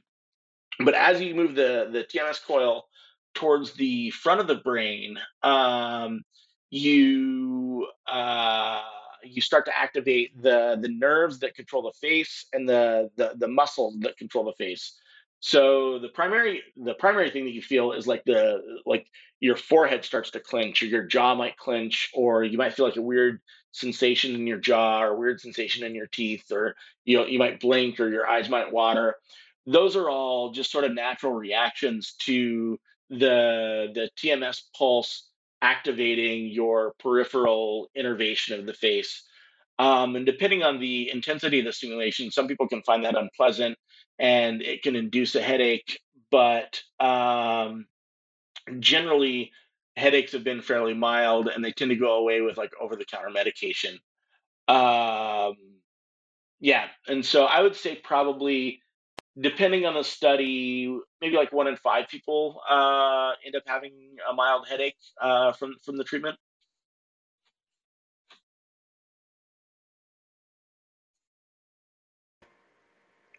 I'll ask a question if we're done with that line. I was curious if there is any applicability to this in a chronic SARS-2 case, if you're aware of anything like that, or if you see any sort of applicability for that condition. Could you repeat the condition? SARS-2, COVID. Oh, COVID. Yeah, I don't know if there's any work being done on that. If there is, I'm definitely not aware of it. I don't. Um, yeah, I'm not too sure even what the target would be for that. Maybe there are some symptoms of long COVID, like and I'm not an expert in COVID, like lethargy or sort of lack of energy or something like that, that maybe could be treated with central stimulation. But I don't know that it's really the right technology for treating COVID in any sort of way. The reason I asked was some patients are being diagnosed with anxiety, depression, and things of that nature, but obviously it could be due to different mechanisms. Yeah, and I think whatever the mechanisms, I think that if somebody has if somebody has failed other medication treatments for their depression or anxiety symptoms, then I think they might be a good candidate for TMS, regardless of sort of um, what the instigating factor for their depression and anxiety symptoms. But I don't know that I've seen any applications of it specifically for depression and anxiety symptoms in COVID patients. Thank you so much for your answers. Sure. Hello, Dr. Nicholas. Thank you very much. I'm sorry if I took someone's turn, but I just had a question. Um, Especially while working with the depression patient with depression, as you know, like there is a very famous side effect of depression, like withdrawal, or maybe the patient with depression will have like high expectations about this treatment. And as I know, I hope I'm right, like this usually it will be a prolonged procedure requiring more sessions. So have you maybe experienced like some of the cases they will uh, have more maybe let's say disappointment while they don't have patience to examine the I mean the results from this treatment, while and also about that their commitment to treatment, they are coming every session, or do like have you faced situations where the patients just might maybe stop coming, or maybe they're expecting everything all their problems to be solved,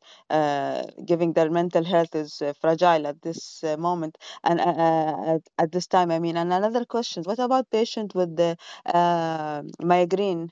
uh, if patients are known to have migraine for a long time, or uh, are they recommended for this type of treatment? And my last question, I know so much, I'm sorry. My last question, is it like to does it like stimulate the transmitter to produce more dopamine?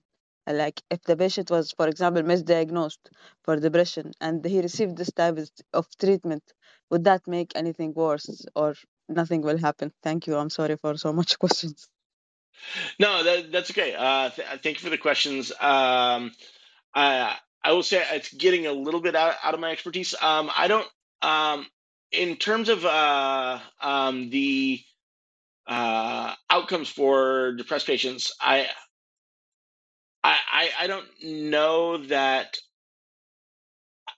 there are a lot of depressed patients that are withdrawing the study from the studies just because they don't have the anticipated effects. I will also say a lot of my work is in healthy volunteers, or a lot of my sort of like hands-on participant contact has been in healthy volunteer studies. So I don't know that I necessarily have the clinical background to really give you a good, satisfactory answer to that question.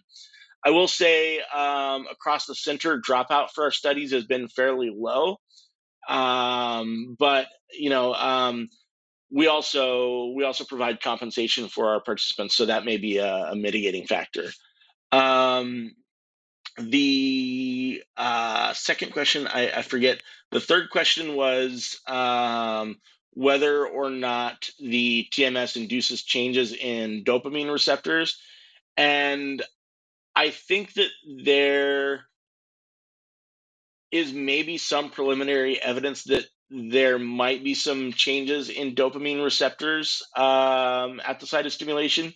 I think that's I think there needs to be more work in that field, and so studies looking at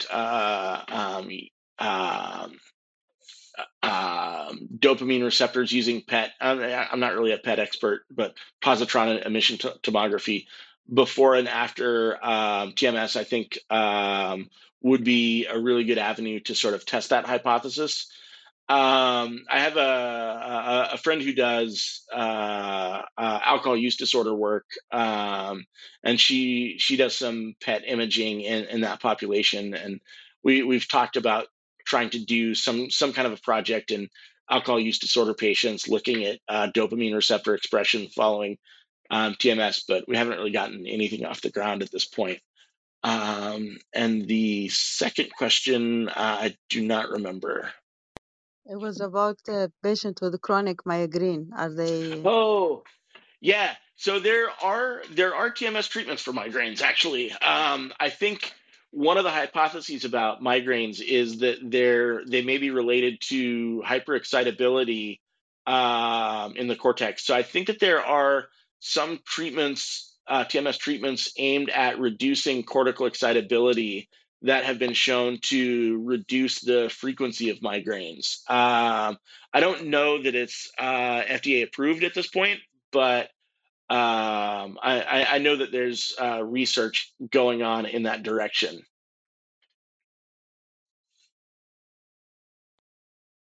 So I mean, doctor, this the migraine is related to being hyperactive, or did I get this wrong? So I think that that's the hypothesis that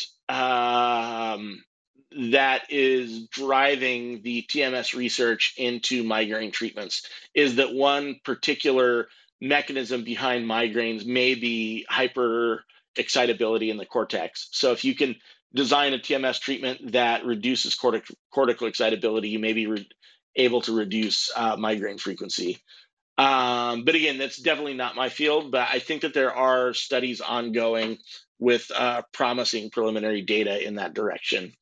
That's very exciting. Actually, I am diagnosed with ADHD and I have a chronic migraine. I never linked both of them together. I'm gonna look into that. Thank you very much, doctor. That's interesting. I've never made that connection either, so there might be something there. Thank you very much, dear. Yep. Yeah, thank you so much for answering all these questions. I know we went way over the time we planned for it, but we really It's okay. I haven't finished my beer yet, and there are no screaming kids, so I have Oh, time. okay. Oh, you still have time. Okay, perfect. I wanted to make sure to check in. And yeah, if anyone has more questions, Jamie, Kyoko, Victoria, you didn't have a chance to ask, or anyone in the audience. Eric is here, Dr. Olo is here, and many other of our friends. So ask questions. We still have a little bit of time. I was just trying to reconcile. I thought you said that you mostly had healthy volunteers, and then but you did studies on depression. I was just wondering, but maybe I didn't get that. Yeah, so the data that I presented today are from two studies that were collected in our center, but I wasn't necessarily a part of data collection. So the first study was an ongoing study where they just measured resting state connectivity and symptoms in a large cohort of individuals with depression and anxiety. So that was collected mostly before I got to the center, and I was able to just take the data and analyze it. The second study was an ongoing depression treatment trial led by Dr. Desmond Othis, who's co-director of the center. So I was able to again analyze his data, but again, I wasn't really involved in the collection of those data. I've done some neuroimaging studies in individuals with anxiety disorders when I was at the NIMH, and I have a grant that I submitted. Oh, actually, a grant that I will submit in about 2 weeks or so.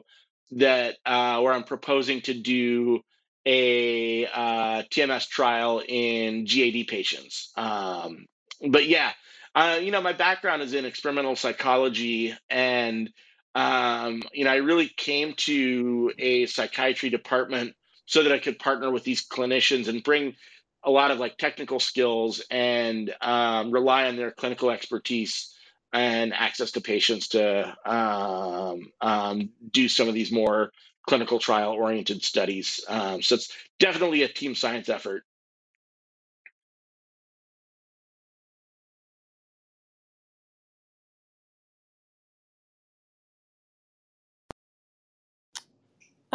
Yeah. Does anyone else have a question? No, not. Yeah, I wanted to ask if I saw some years ago there was an MIT study that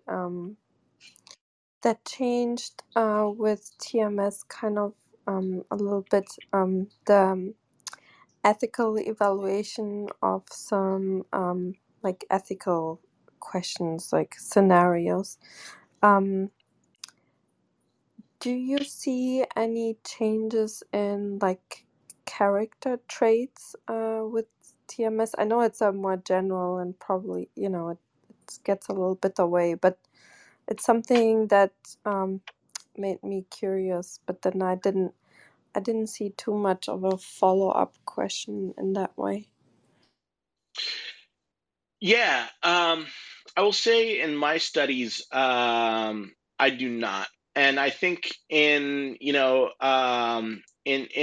lot of the clinical studies, I don't know that they see a lot of those character traits, changes in character traits, and I think there are a couple of reasons behind that, and this is me speculating at this point. I think um, I think for a treatment to be effective, you kind of have to be open to it being effective and open to like the changes that the treatment is going to have. And I think that it works for a lot of these clinical disorders, specifically for that reason. You have people that are motivated to get better in these treatment trials. For these more experimental, like cognitive and behavioral and social neuroscience studies, I think that the effects that you get are going to be much more subtle, and they're probably not going to be very long lasting. And I think as with any sort of like personality trait, um, I guess what I want to say is like any sort of personality trait is going to be also much more difficult to move as opposed to sort of like mood and anxiety symptoms, just because I think they're fairly ingrained into our sense of self. But again, though that's a purely speculative answer.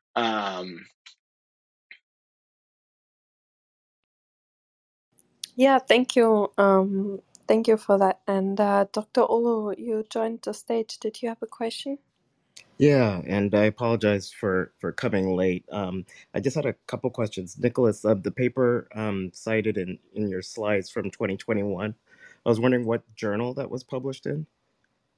I think you're referring to this proof of concept study. That was neuropsychopharmacology.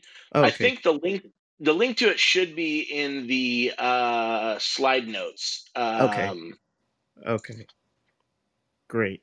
Because I definitely wanted to check that out in more detail since I came late. I was also wondering, it looks like your networks were based on resting state fMRI, and I was wondering if you've also looked at looking at structural connectivity from diffusion weighted imaging to look at the influence of that or include that in your method. I haven't personally looked at that.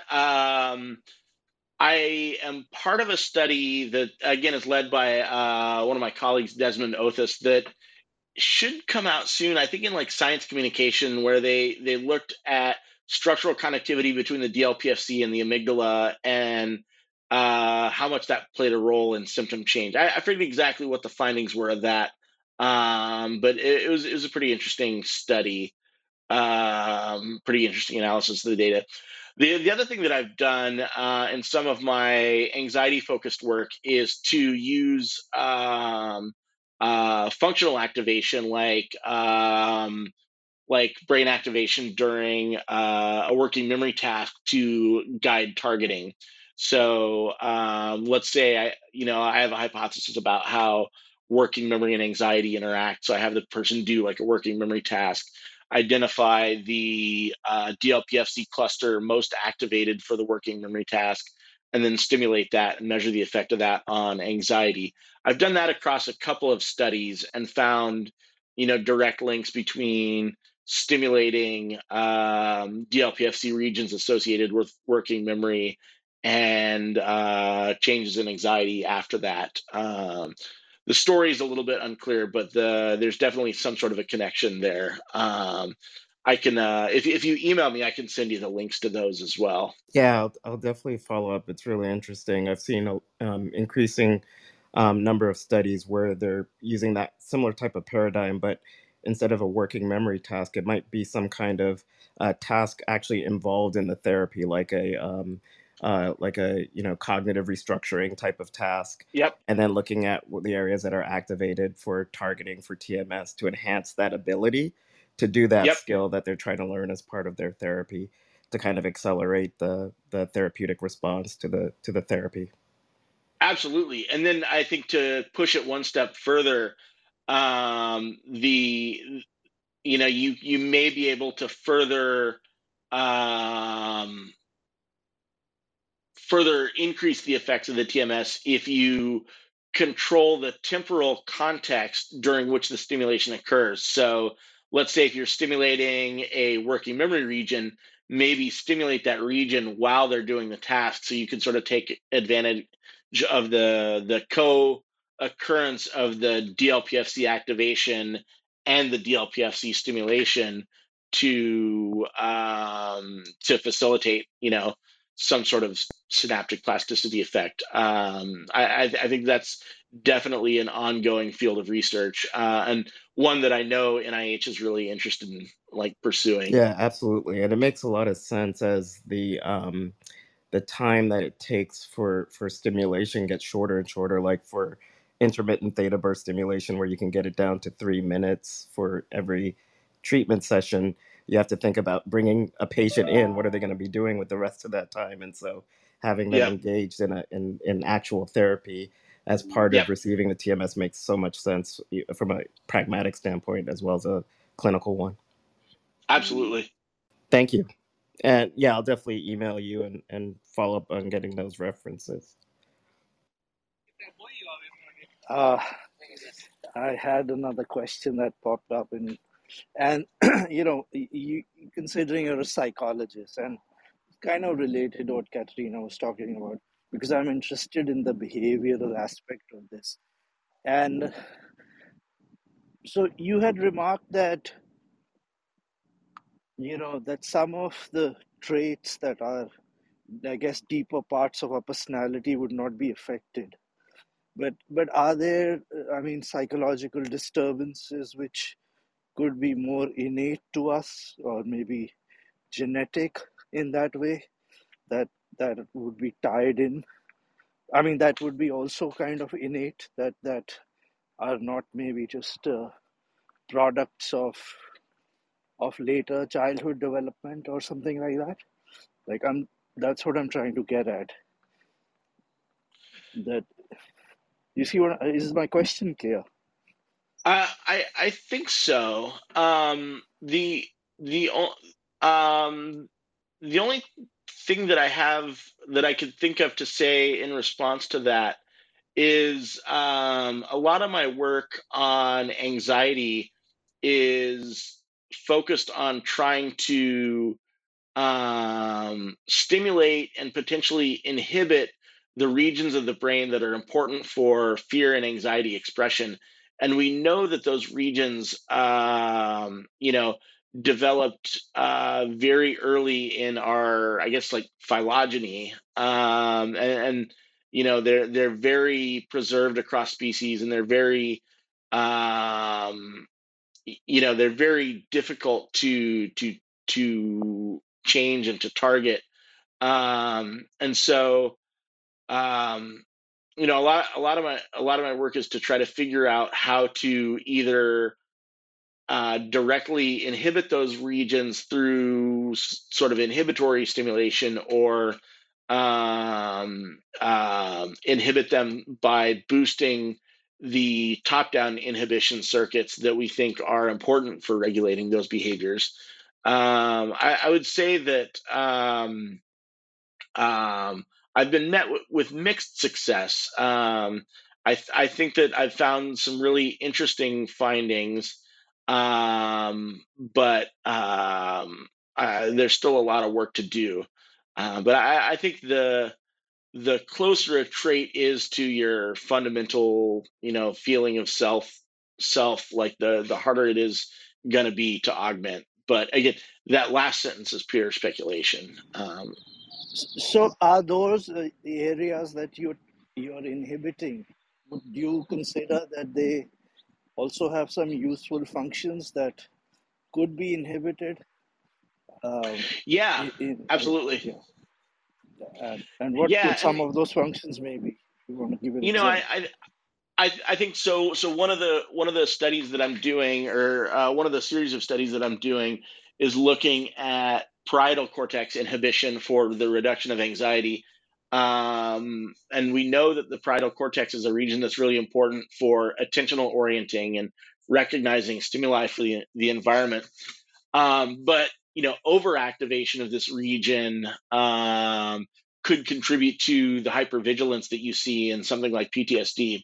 So I think that while there is a danger of pushing the circuit too far in the direction of sort of maladaptive adaptations, I think that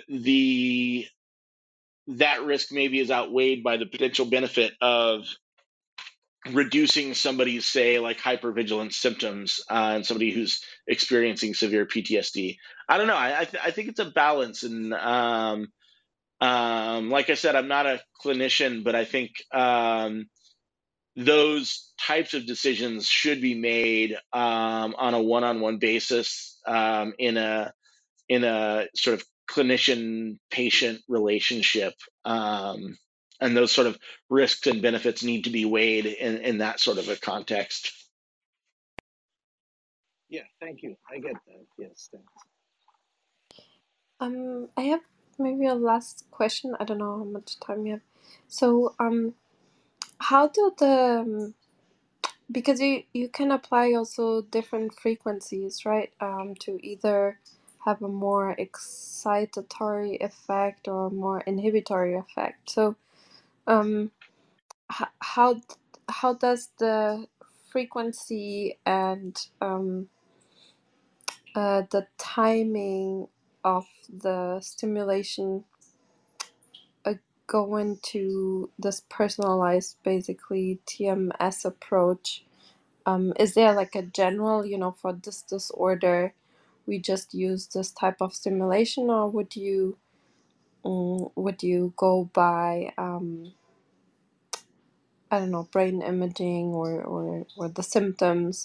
Like, does every symptom have basically a set frequency that you would apply, or would that also need a more personalized approach, basically?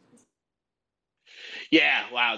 That is such a minefield of a question. It's really like that is like the core of the whole TMS field. And I think that it's really the most interesting and difficult question that we're sort of faced with right now. And it's also the question that it's like almost like the hardest to get data on. So I'll tell you like how it works now. So much of the data that we've collected to understand how frequency or pattern affects excitability has been collected primarily in studies looking at motor cortex excitability. And so the way that they do that is they'll stimulate, say for 600 pulses with continuous theta burst or intermittent theta burst, and then they'll measure people's thumb twitches before and after that. So if you send a single TMS pulse, you can make the thumb twitch, and then you can measure how hard it twitches with like EMG electrodes, electromyography electrodes. And so you can say like, oh, okay, so I give 600 pulses of continuous theta burst stimulation, and then I measure the EMG response before and after, and I see that their EMG response went down. So continuous theta burst decreases excitability. But then, you got to factor in the time between sort of the intervention and the measure, whether or not like the TMS effects are acutely on board. So whether it's like within session versus say something like 24 hours between session. And then, you have to make the assumption that the effects that you observe in motor cortex are going to generalize to completely different areas of the brain, like, say, like the dorsolateral prefrontal cortex.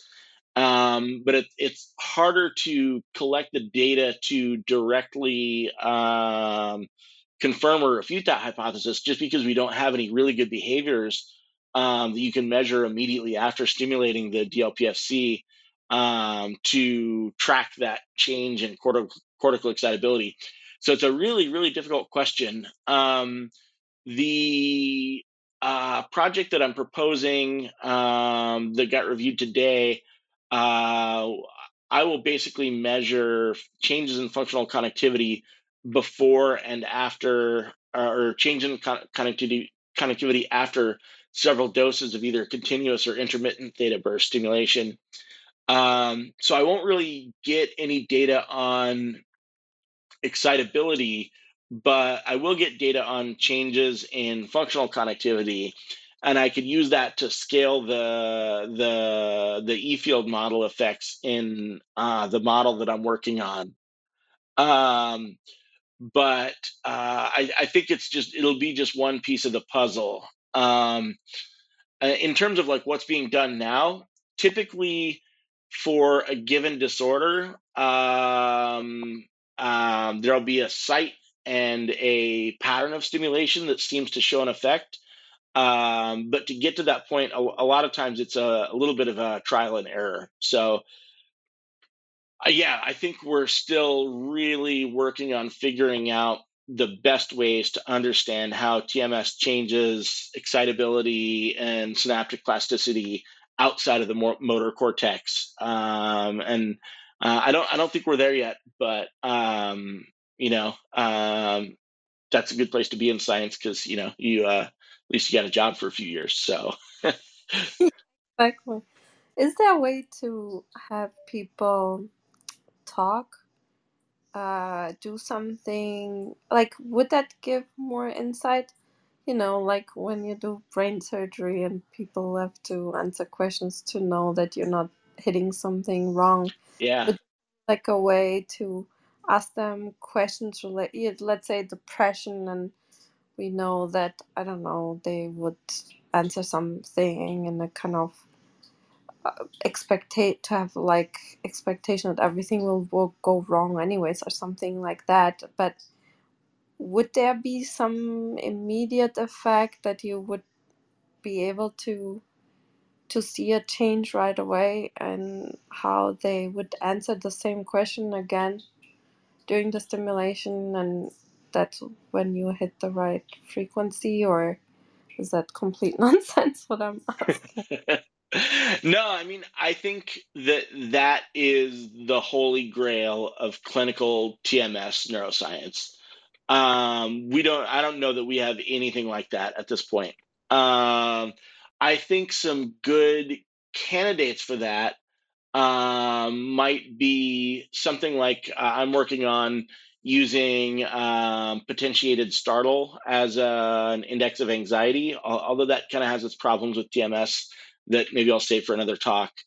Or perhaps something in the way of like eye tracking or pupil dilation or something like that, or maybe some sort of a reward task might be sensitive enough to do that. At this point, we don't really have anything that's really acutely sensitive to DLPFC stimulation that we could use as a biomarker. But if we got that, that'd be really great. What about minor pain? Isn't there a difference? I don't know. That's the problem, right? Probably it's not the same thing for everyone, but isn't there a difference in pain perception too? And depression? Yeah, maybe. I guess you could maybe deliver a painful shock sort of before and after the stimulation, something like Yeah, that. like Um, finger, like a tiny, like this prick test that you'd sometimes do with mice too. yeah, Tiny ones, not something that really hurts, but maybe it would be different, perceived like more severe. I don't know. I don't know. Right? yeah. That's possible. I don't know. Or it tastes good or not. I don't know. Yeah. Interesting. Well, it would be interesting. It's a interesting problem. Yeah, But definitely.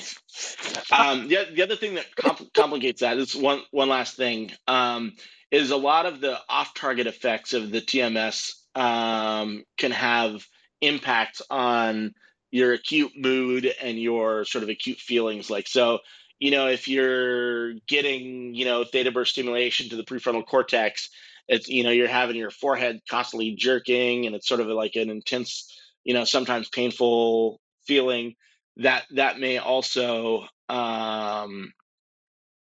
change these same variables that we want to use as indices, complicating that.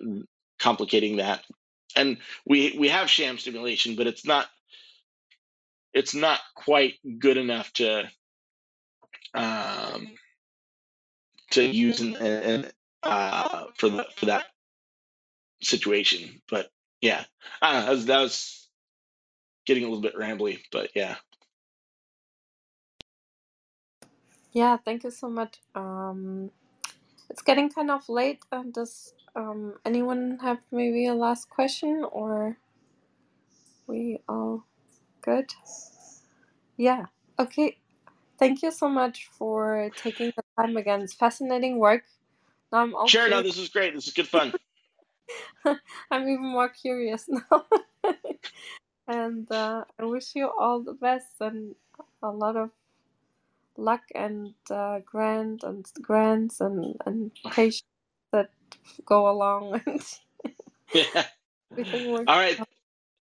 Thank you very much. I'll be sure to tune into some of these other talks. Like I said, I think this is a really cool group. So Yeah, thank you. Yeah, that would be awesome. That would be amazing.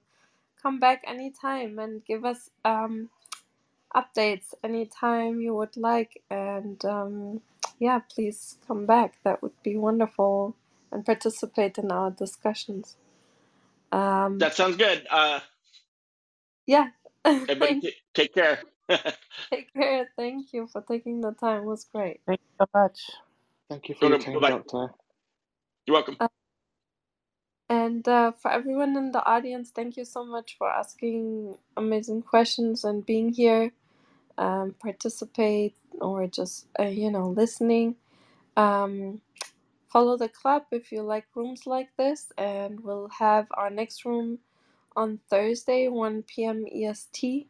Dr. Kachia Paglia will talk about massive gravitons and if they are good dark matter candidates. And then in the evening on Thursday at 9 p.m. EST, we will have Dr. Moses talking about the BCI for decoding speech in paralyzed person. And he has actually unpublished updates that he will share the first time with us. And then on Friday, we'll have at 2 p.m. EST Dr. Lepora talking about artificial 3D printed robot skin that has that feels like a human, which is also really interesting. And so yeah, come back and thank you so much, everyone. Again, enjoy the rest of your evening or morning or middle of the night, like Jamie. Go to sleep. And thank you so much, everyone. Okay, I'll close the room in 3, 2, 1. Bye, everyone.